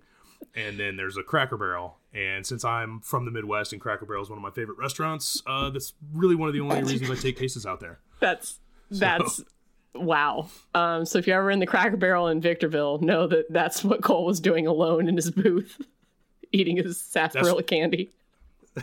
And my blueberry stack. Sorry. Okay. Just dynamite. And they put me in the right mindset. So anyway. So they have this sex. Was an extremely She's on top. Yeah, they have very good sex. And by the way, kudos to them for rocking the condom. And the way that she described grabbing condoms and putting the condom on and everything. A, I dug that there was a condom. B, she did it in a very non-technical way that was still like hot. And I was like, oh yeah, that's fucking great. You will find that any modern romance novel has that in it these days. Yeah. No, I was happy good to read stuff. That. He asks her again. No, she's asking him about his scars. He asks her about the bruises again. They're kind of not telling. He kind of gives her a vague explanation of the child abuse, but not really. He gets back. He has a conversation with his little brother, Devlin. He's like, okay, let's all of us brothers go out for a drink. Because you got in the middle of a war, you have to go in public. Yeah. I think that's legit. Let's all of us do some brotherly bonding. He hasn't talked to Devlin, the littlest brother, in a while. There's a lot of talk in here about how Devlin's everybody's favorite brother. You got to slip that in there. There's a conversation with Kerrigan where she's like, oh, Devlin's my favorite because he's so nice and sweet. He's the youngest. And also at the same time... He's the best person ever who's lived. He's the best of them. The best of them. Yeah. And which I assumed meant he's gonna die soon. We're not gonna talk to Devlin in the next book. Yeah, Devlin's not gonna get to fuck. Sorry. Yeah. Kerrigan, he dies a virgin web designer. Oh yeah, he does die a virgin web designer. Also, at the same time, Kerrigan and Sloane and all the sisters, who are the other ones, Kira, are going to take Callista out on the town to a club because, again, everybody in public all the time. All the time public. Because I remember that scene in The Godfather where they're like, we're going to meet with the Tattaglia family. So... let's all go do the club. And let's get us all in the same place. Yeah. Let's get don't spread us out. No. Let's more of a fish in the barrel sort of attitude right. about this. So yeah, the girls go out and they take Kira and Sloane and they go to this dingy fucking club by Fenway Park. In case you forgot, we weren't in Boston. Yep. We're still in Boston. And I think it's a Halloran territory club. Yep. Meanwhile, the Hallorans have been struck at their warehouse, so they're going to strike back at the, whatchamacallits, the O'Malleys. So two things happen simultaneously. The O'Malleys are leaving the bar, and again, a car pulls up, screech, and then pop, Same pop, car. pop, pop, Same pop. car. And then they're like, okay, is everybody okay? Pop, pop, pop, they're fine, everybody's good. And then a moan comes from poor sweet Devlin. Devlin. That's right. Oh, Devlin's struggling. Oh. He's got no air. He's got no blood. He's fucking dead. On any boy the pipes will fall. I did start hearing like Harry Connick Jr. in the background, just like, God damn it. Why Harry Connick Jr.? Wait, I don't understand that reference. Because in every movie he was in for like the first, 5 or 6 he was in, he had to sing "Oh Danny Boy." Like there was no, they even sneak it. Yeah, they even sneak it into Memphis Belle, where he's like, "Oh, we gotta have a random fucking scene that doesn't mean anything, but we have Harry Connick Jr. and he's gonna sing "Oh Danny Boy." He does not sing Danny Boy and Hope Floats, and that's basically my my beginning and end of Harry Connick Jr. Correct. Okay, so Devlin's dead, guys. He's dead. Everybody's very sad about it. I wasn't. I thought it was about time. I was sick of hearing about that bastard. He was too good. He made me feel bad about myself. He was too good. The good die young. So now we're back at the bar. Kerrigan goes to get a drink at the bar, and she spots a sexy man. Well, and she's got this like weird internal monologue where she's like, I think skin starved was the word that was used. Yeah. Kerrigan's a slut, which is a great. Yeah, no, she's a goer. Yeah. And it's great. Like, I love that about her. But she's like talking to herself like, I'm so chaste, but I need to fuck. Like that. Okay, that's something. And so she spots the best looking biker who's ever been a biker. And He's danger personified, and she wants him. That is a Yes, sentence. I should let Erin describe this because right now she is like, getting a little redder than usual. Just thinking about how dare you, the majesty, the magic that James Halloran. Let's see. The man who spoke was big enough to give even her brothers pause. So he's maybe even bigger than the O'Malleys, which is something. Which is weird because not a small clan. No, no. Had an air about him that promised more danger than she could possibly handle. It wasn't his plain white t-shirt. Which means he's a dick. Yeah. Like, or faded. Like, he's like shouting at the bartender like, about fucking time. Yeah, he does. That was our introduction to him. Yep. Because she's like leaning in, trying to show the bartender her tits so that he'll get her a drink. And he's like, good luck, because I've been waiting for fucking ages. Yeah, it's like, calm down, dude. You are a dude at a bar. That's part and parcel of the whole gig. Yeah. Faded jeans. Even his short, scruffy beard and long blonde hair wouldn't make her give him a second look. But no, it was blazingly apparent in every line of his body, in the way he held himself, as if ready for a fight to break out at any second. And the way he was that asshole in the bar who's like arms crossed, like, you step on my foot, I'm gonna fuck you up. Like, that's who James Halloran is. Some girls are into that. And Kerrigan's one of them. I'm talking to one right now, apparently. How dare you? I do know the real Aaron, but I know that this description of him with the blonde hair and the chiseled, is chiseled at this point like chubby? Is there a more chiseled thing that they get to for the really fit people? No, I don't know. I don't know. Square jaw is very prevalent in romance. Yeah, chiseled, yes. Pecs the size of satellite dishes? Yes. Anyway, danger personified. She wants him. So she's basically danger personified. I'm into it. I like you. And he's like, Yeah. You want to get out of here? And she's like, fuck yes. Yeah, I want to get into this mop closet. Like, so she leads him to a mop closet in the bar that she knows about, that she's like, hey, they don't have a lock on this door. I know that they don't because I fucking hear a lot. And he's like, it's called Callie's Corner. You see the sign?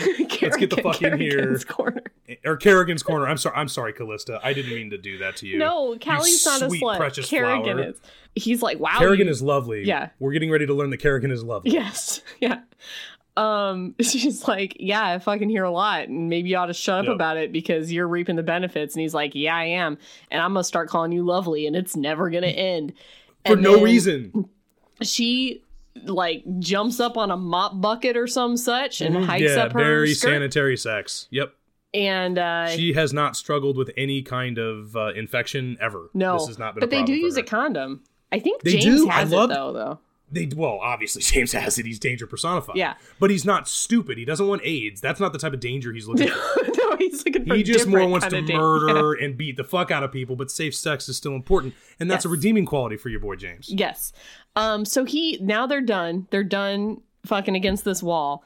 And he's like, now we get the meet cute. This is the meet cute. Yeah, that now I really it's have now a it's problem love. with. And he's like, I need to know your name. You're intoxicating. You're the best. And she's like, I'm not going to tell you my name. And he's like, I need to know it or I'm never going to pull out of you, sort of thing.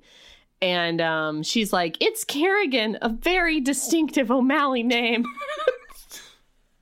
And he's like, what? And like takes his dick out and she like gets on. She's got her feet on the floor now. And he's like, well, I've just learned that you're Kerrigan O'Malley. So I'm going to have to kidnap you for murder. What's up? So stop right What's there. Up? We're going to do a little play acting here because I know you have some performance in your background. We both do. So this is what this went down as, okay? So are we going to finally get to be in a school play together? Is this we're finally We're going to be in a school play, yeah. This All is, right. I mean, you are, from what I understand, recently named the greatest graduate of Pekin Community High School that there's ever been. Distinguished alumni, actually. That's the one. I get to be in the homecoming parade. It's going to be you next year. I know I can feel it. I can feel it. Next year, it's going to be Cole. It's not going to be me. Although Jesse was like, Jed and I got to get together. We just got to bombard them with nominations. Oh, I'm like, yeah. no. Let's do it. Let's make this happen. No, I'm good. Well, Cole was in several school plays to include The Diary of Anne Frank. Yep. To include, I played the good guy in that one. Yeah, he was a Nazi in it.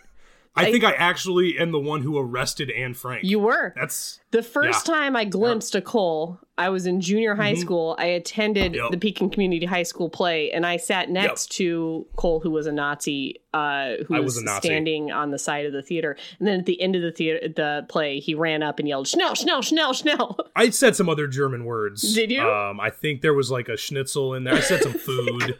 Yeah, good stuff. I threw some stuff in there, and then I took Anne Frank. Yeah. Who was squatting, by the way? It was I don't know. I don't know either. Oh, okay. She was older than me. I didn't. Anyway, and I'm sure you were in other school plays. I don't remember. Yes. I was in. I can't even remember the name of the play where I played like the KKK leader. I was basically racist in every play. What was the one where you had like a green checker jacket? There was something where you wore a green checker jacket. That was the one where I was the leader of the KKK. You played like an abusive boyfriend or something in that, right? Yeah. Yeah. Yes, you were I a did. bad dude. What was that? I keep getting typecast. I don't understand. The Foreigner. It was called The Foreigner. Yeah. I remember that now. So, that was my freshman year, I think. Here, I'm going to stay typecast and play James Halloran. Perfect. Wait, no, where are you reading? I need to know. No. I'm not reading. You're going to prompt me because I'm going to you tried to read that as like, oh, I guess now I'm going to take you. We're going to do what it actually sounded like in real life. Okay. We're not going to read from the book. You're just going to say, my name is Kerrigan, and I'm going to tell you what James Halloran said. I'm just prompting you for my name is Kerrigan. So it's like, fuck, lovely. I got to know your name. Tell me your name. My name is Kerrigan.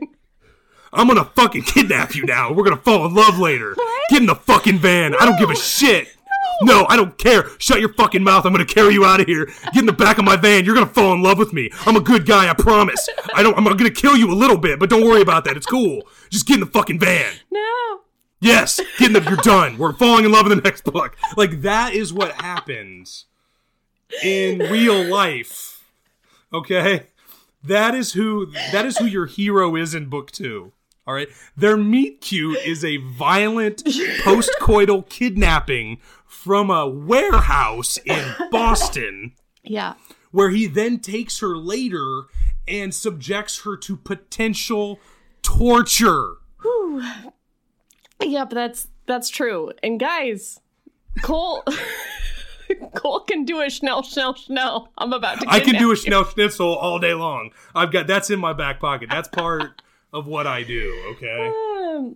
Casting directors, if you're an HB, I live very close to Hollywood. I can be up there in 2 hours. Oh man. All right. So we're back. We're back at the bar. So James has taken Kerrigan away. Callie's dancing. Kira's dancing. Sloane is dancing. And they eventually leave the bar without Kerrigan. And they're like, she left with some blonde guy, but we're fine. Then Teague texts Callista and is like, hey, Devlin's dead.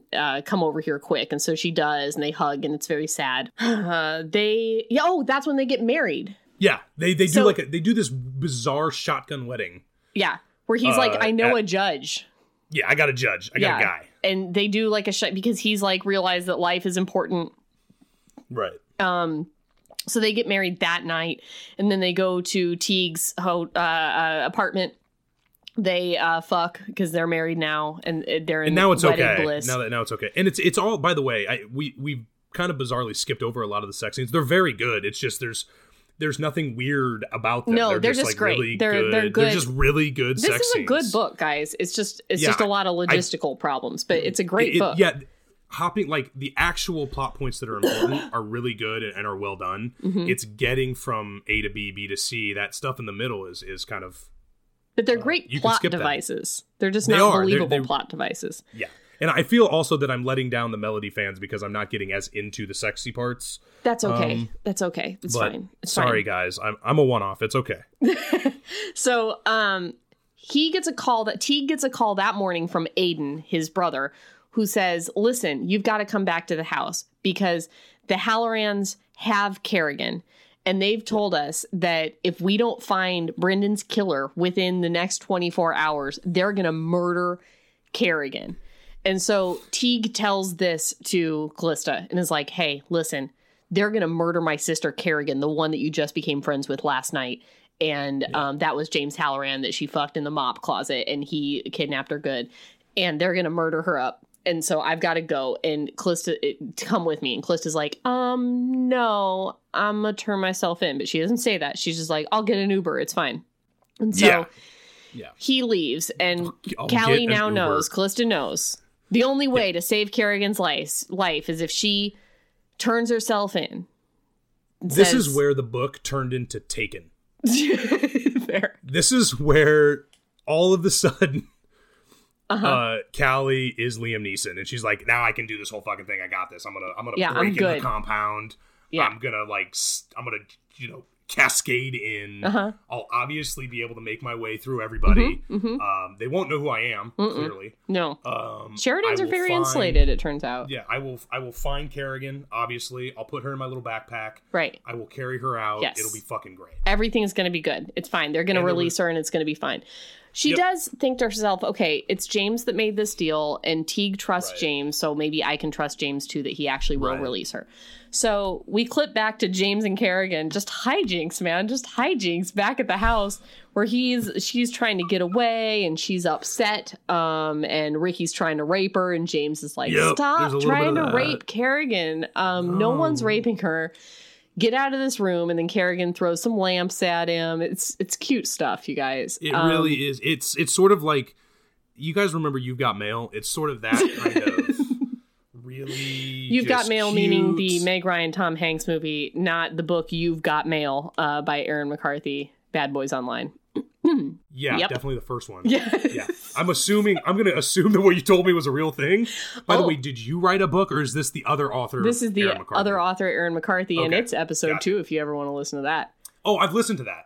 Audio quality is terrible, but... Okay, so he handcuffs her to the bed and she's like, what, are you going to rape me now? And he's like, I would never rape you, which is very sweet. He would totally rape her. Yeah. He described... Like he fucked her in a closet and then kidnapped her. Let's not pretend that rape for him is something that's way out of bounds. Like, I draw my line at forcing myself on a woman. The thing is, James knew, I know I said I like James, but he's really good in book 2. But James knew the whole time Brendan was just murdering strippers, apparently, the whole time that they had but he was this shipping strip in club. girls. Mm-hmm. He was shipping in girls. And he was just replenishing more and more strippers for Brendan to rape and murder and rape. And James had no problem with that. But he draws the line at personal rape of specifically Kerrigan. Which I think is just him trying to have sex with her again. I think it's just a line. Yeah. I think it's like, no, baby, I don't rape. I'm not a raper like that. That's what he's saying. Yeah. So he tells her, you're safe as long as you're here in the Halloran house. As she's tied to a wall. Like, she feels very safe. Yeah, she feels super safe. All right, so then Teague goes back to the O'Malley residence where they have the security camera footage of the Halloran's bar. How they got it, who knows? I don't know. But they've got it. They've got the security footage. And this would have made sense to have been a phone call from Teague to Finch to get that. I'm just saying. Fair. Yeah, agreed. But I think that I haven't read the Aiden book yet, but Aiden clearly has FBI ties as well because he's fucking somebody in the FBI. So maybe that's how that happened. Don't know. Don't care. So they review it. Teague's like, zoom in. And Aiden's hilariously like, no, the brother that knew how to zoom in died. You can't just be clicking that plus button in the corner there. No, Devlin's dead. No one here has the computer skills to zoom. Nah. But that's fine. Tegan sees the video, Teague sees the video and is immediately like, oh no, that's Callista, 100%, that's my wife. And Aiden's like, wife? And it's like, we don't have time for that. That's definitely Callista, my wife. And then guess who's on the phone? Callista, his wife. And she's like, listen, I murdered up Brendan, murdered him in the face. And he's like, I know, I just saw with the a video. Desert Eagle. She should have said that again. Yeah, she really should have said with the heaviest. She's not giving her the biggest fucking gun. She basically gun. shot him with a tank. Yes. With a prop from Romeo and Juliet, Leonardo DiCaprio version. I shot Brendan Halloran.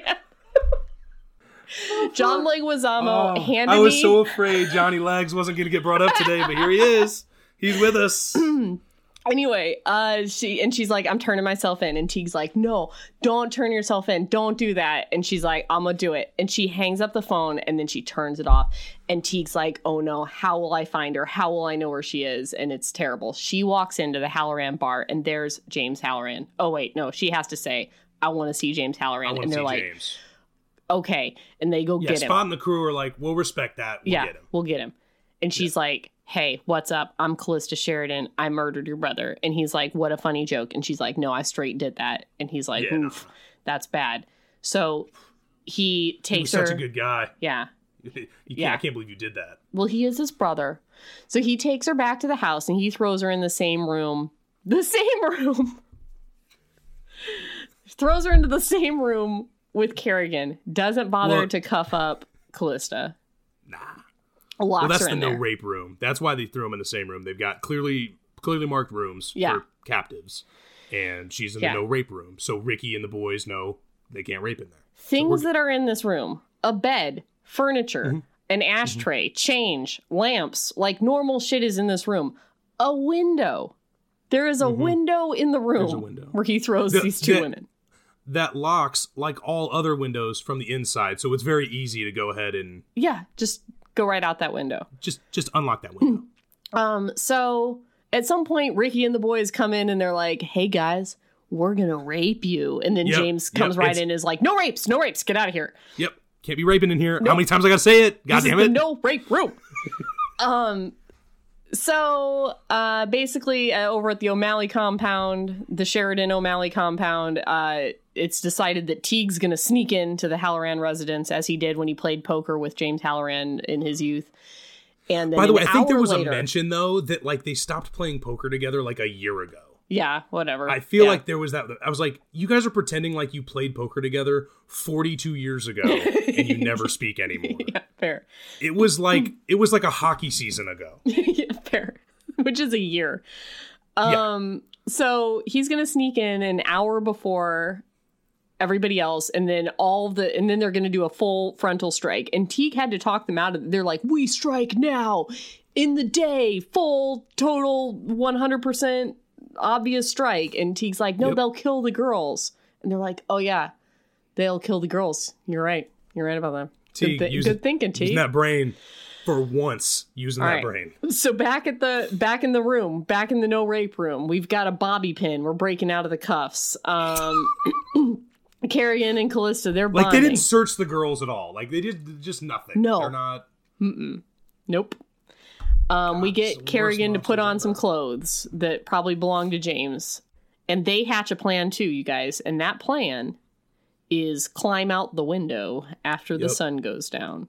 That they can open from the inside. Right. And that they can climb out of and get to a garage and just hop down.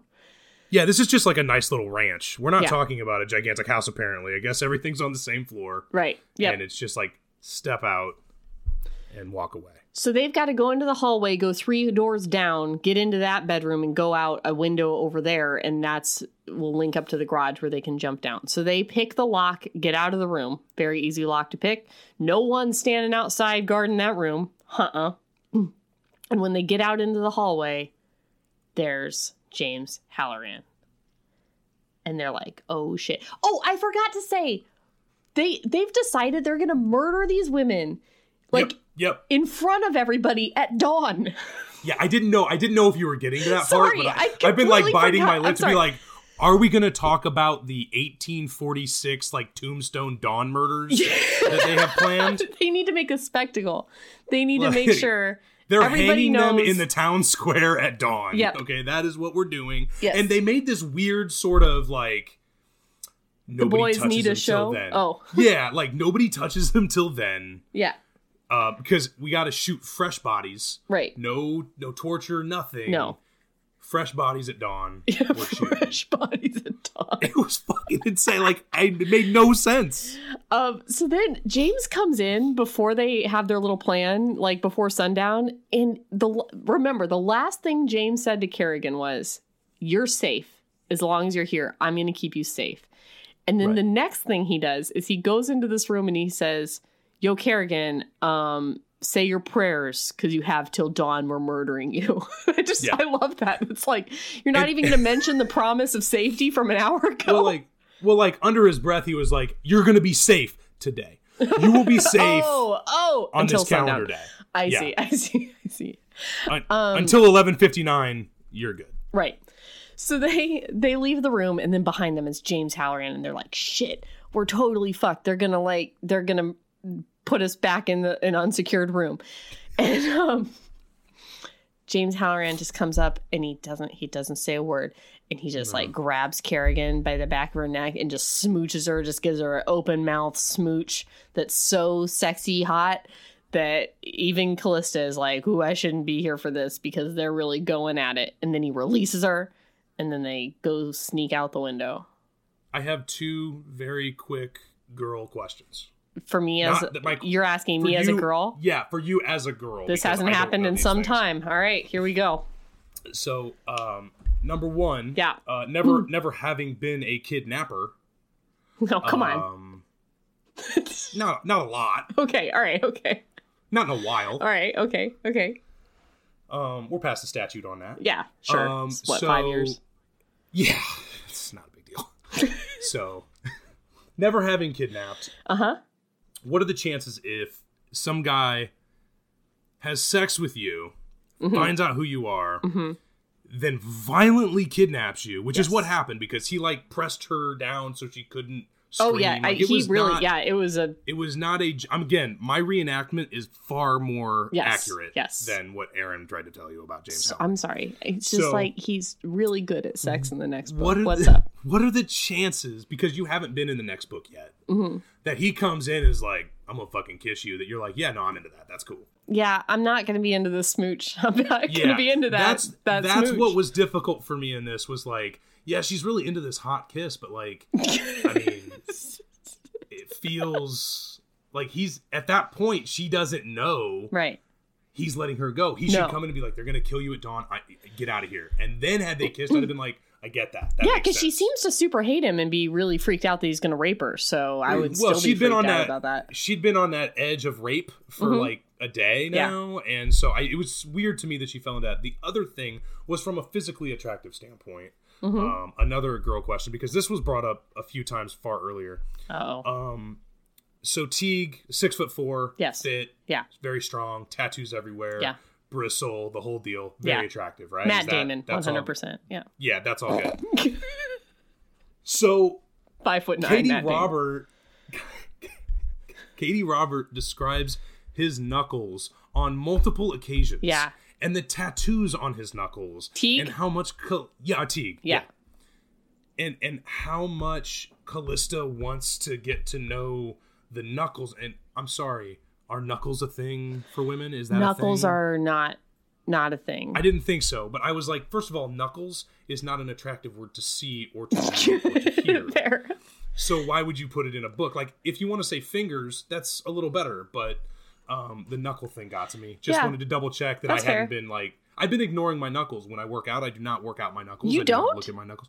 No, I don't. They got little like squeezy things for rock climbers that probably would help out. Not in my my public workouts. I have to let you know, the whole time I've known you, I've cringed every time I've looked at your knuckles. They're overweight. They're chubby. They're chubby knuckles. I miss Knuckle Day every fucking time. And I started to feel bad about myself because, like, in the first 5 chapters, I'm like, she will not fucking shut up about this guy's knuckles. Yeah, you should feel bad about yourself. All right, kidnapping kiss, and don't worry about the knuckles. Got it. Sorry. Yep. Back into the escape. Yeah. So they get out. They're trying to avoid the searchlights on the Halloran compound. By the way, James could have just driven them away. That's a thing. Yeah, James could have let him go at any... James could have not kidnapped Kerrigan or Callista in the first place. Both kidnaps were executed by James. Yes. Additionally, Teague, before he goes out to do his rescue, makes a desperate phone call to Finch. Right. And Finch is he's like, they're going to kill these ladies over the Halloran compound. And Finch is basically like, we can't do anything about that. And then Teague says to the FBI agent who's running him, this thing between us is over. Find another fucking rat, and hangs up. So my note to that was, so this ends with Teague getting arrested then for all his mob crimes. Yeah, you still did the crimes, dog. Like, because, again, Teague... This book is a very clear example of, if you are super hot, you don't have to be good at what you do.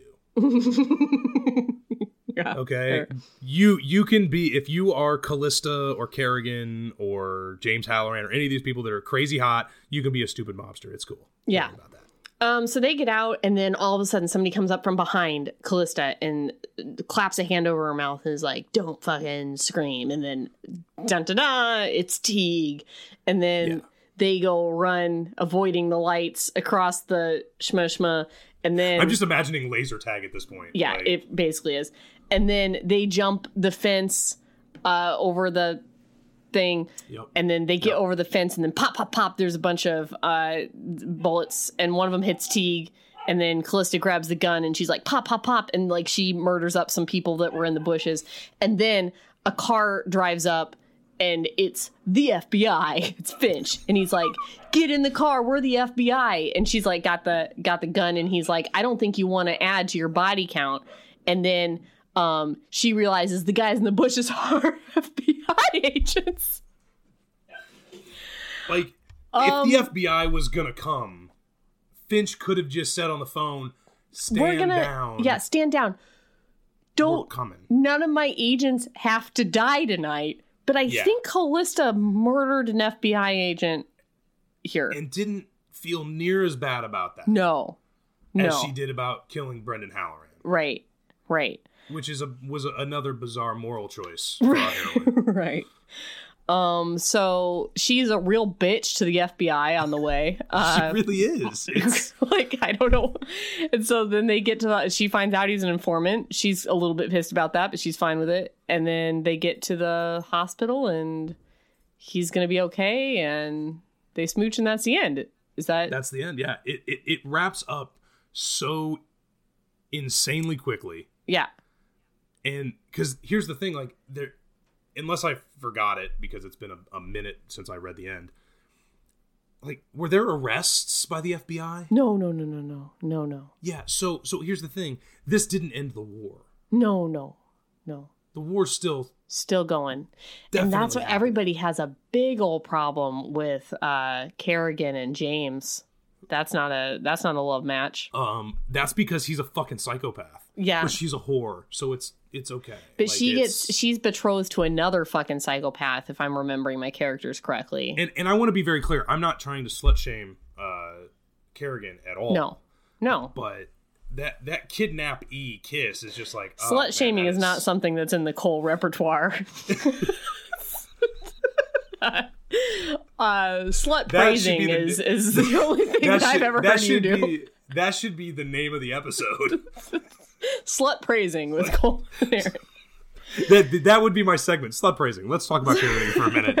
Lover moves. Lover moves. Yeah. Smoke show. All right. So is that it? Are we done? I think that's the end of the book. One real quick thing. Mm-hmm. I didn't know what the parameters were, but I wanted to be prepared for everything. Am I supposed to have a lady love of any kind? Cole, do you have a lady love? I do have a lady love. I knew it. Thank you for asking. I knew you would. Thank you for asking. I actually have multiple. Multiple lady loves? Yeah, multiple lady loves. I have geographic lady loves. I have all kinds of stuff because I feel like once the comments come in on this episode that I will not be asked to return at any time, so I wanted to make the most of my time. So it's been a weird month. It started with me going to the Saved by the Bell pop-up restaurant. Yes, I know that happened for you. Congratulations about that. One of them is I did some research for y'all because Saved by the Bell is the greatest thing that's ever happened in my life from an entertainment standpoint. And they are going to do a permanent one in Vegas, but if you're ever around one, do it. It's fucking great. But the other lady love is it's the holidays. Food Saved by the Bell pop-up restaurant. That's my lady. That's one of my lady loves. I feel like right all of our lives have been culminating to this moment where you could be like back in the day, 15-year-old and 18-year-old Cole, or 15-year-old Aaron, 18-year-old Cole, whatever our ages were. We were all leading to this moment where you would come on my podcast and recommend the Saved by the Bell pop-up restaurant. Yep. We can be done now. This is the end of our friendship. This is it. So, yeah, we'll never talk again. No, but it was great. It will be in LA until next September, and they're going to do a permanent one in Vegas. So if you're ever around one, hit that. The one that everybody can get to, and the holidays are here, and I am a huge food guy. Just eating it, not necessarily preparing any sort of fine food. I just like to eat it. But my wife found this ice cream online called Bluebell ice cream. Have you ever heard of this? Yes, it's like a Texas thing. Yeah, Bluebell ice cream. You say that like I lived in Texas for 22 I lived in years. Louisiana. With me? Like, I wasn't there. It's fair. Like, Jesus. It's a great ice cream. I'm sorry. I'll back down. I'm sorry. Yeah. So Bluebell ice cream, phenomenal ice cream. In California, we can't get it. It's not here. But they have this flavor called Christmas cookies. It's the Christmas season, and it is very good. Like I made a mess of myself with that. There was problems. Did your knuckles get fat eating the Christmas cookie ice cream? Let's put it this way: Jess came home from work one night, and like she said hi because she's a nice person. Goes straight to the freezer. Gets out the Christmas cookies and looks at me and she's like, there's way less Christmas cookies in here than there was last night. What did you do? So the fact that there's an ice cream out there so good that it can cause a problem in your marriage. And so I encourage you, or any relationship you might have, I encourage you to get Christmas cookies ice cream for the holidays. It's absolutely delicious. Their Dutch chocolate's also really good too. They got a bunch of flavors. Apparently everyone knows about it. I'm an idiot. No. I'm sorry. Go and get you some Bluebell ice cream. It's very, very tasty. All right. In the same vein, we ran out of pie before we ran out of Cool Whip, so I started putting it in my coffee. That's a great idea, guys. Oh, I mean, I hate coffee, but Cool Whip and anything is... Mm-hmm. I'm a Cool Whip guy. I get that. All right, HBs, I want to thank you guys. I want to thank Aaron very much. I want to thank Melody a lot for having kids and giving me the opportunity to be on this podcast. I do listen to it a lot. You guys are great. I can tell you I've talked to Aaron a lot. It means so much to her and Melody what you guys do. And it was awesome being on this podcast. So keep being a badass. And love yourself as much as you love going to Bone Zone with your smoke show. Just kidding. You know what? I don't have to say it because you're going to read it in the Cole romance novel that's going to be out, Avon probably, or Harlequin next year. Yeah, I'm working on that. I'll get on that series. As much as you love slut praising with Cole. Yes, of course. All right, guys. Bye. Bye.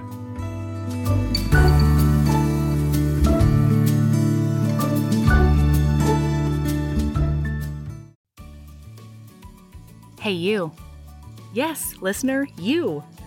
Are you loving the show? If so, please leave a rating and review in your podcast app. The 90 seconds you take to say something nice not only helps new people find the show, but it makes me super smile over at HBHQ. Also, I've had a few people ask, and the answer is yes. We are still doing the 5-star bribe. If you leave us a review with 5 stars, then we'll do whatever book you want. We're real deep into the list, though, so it might be a while. Lilas! Okay, back to the show.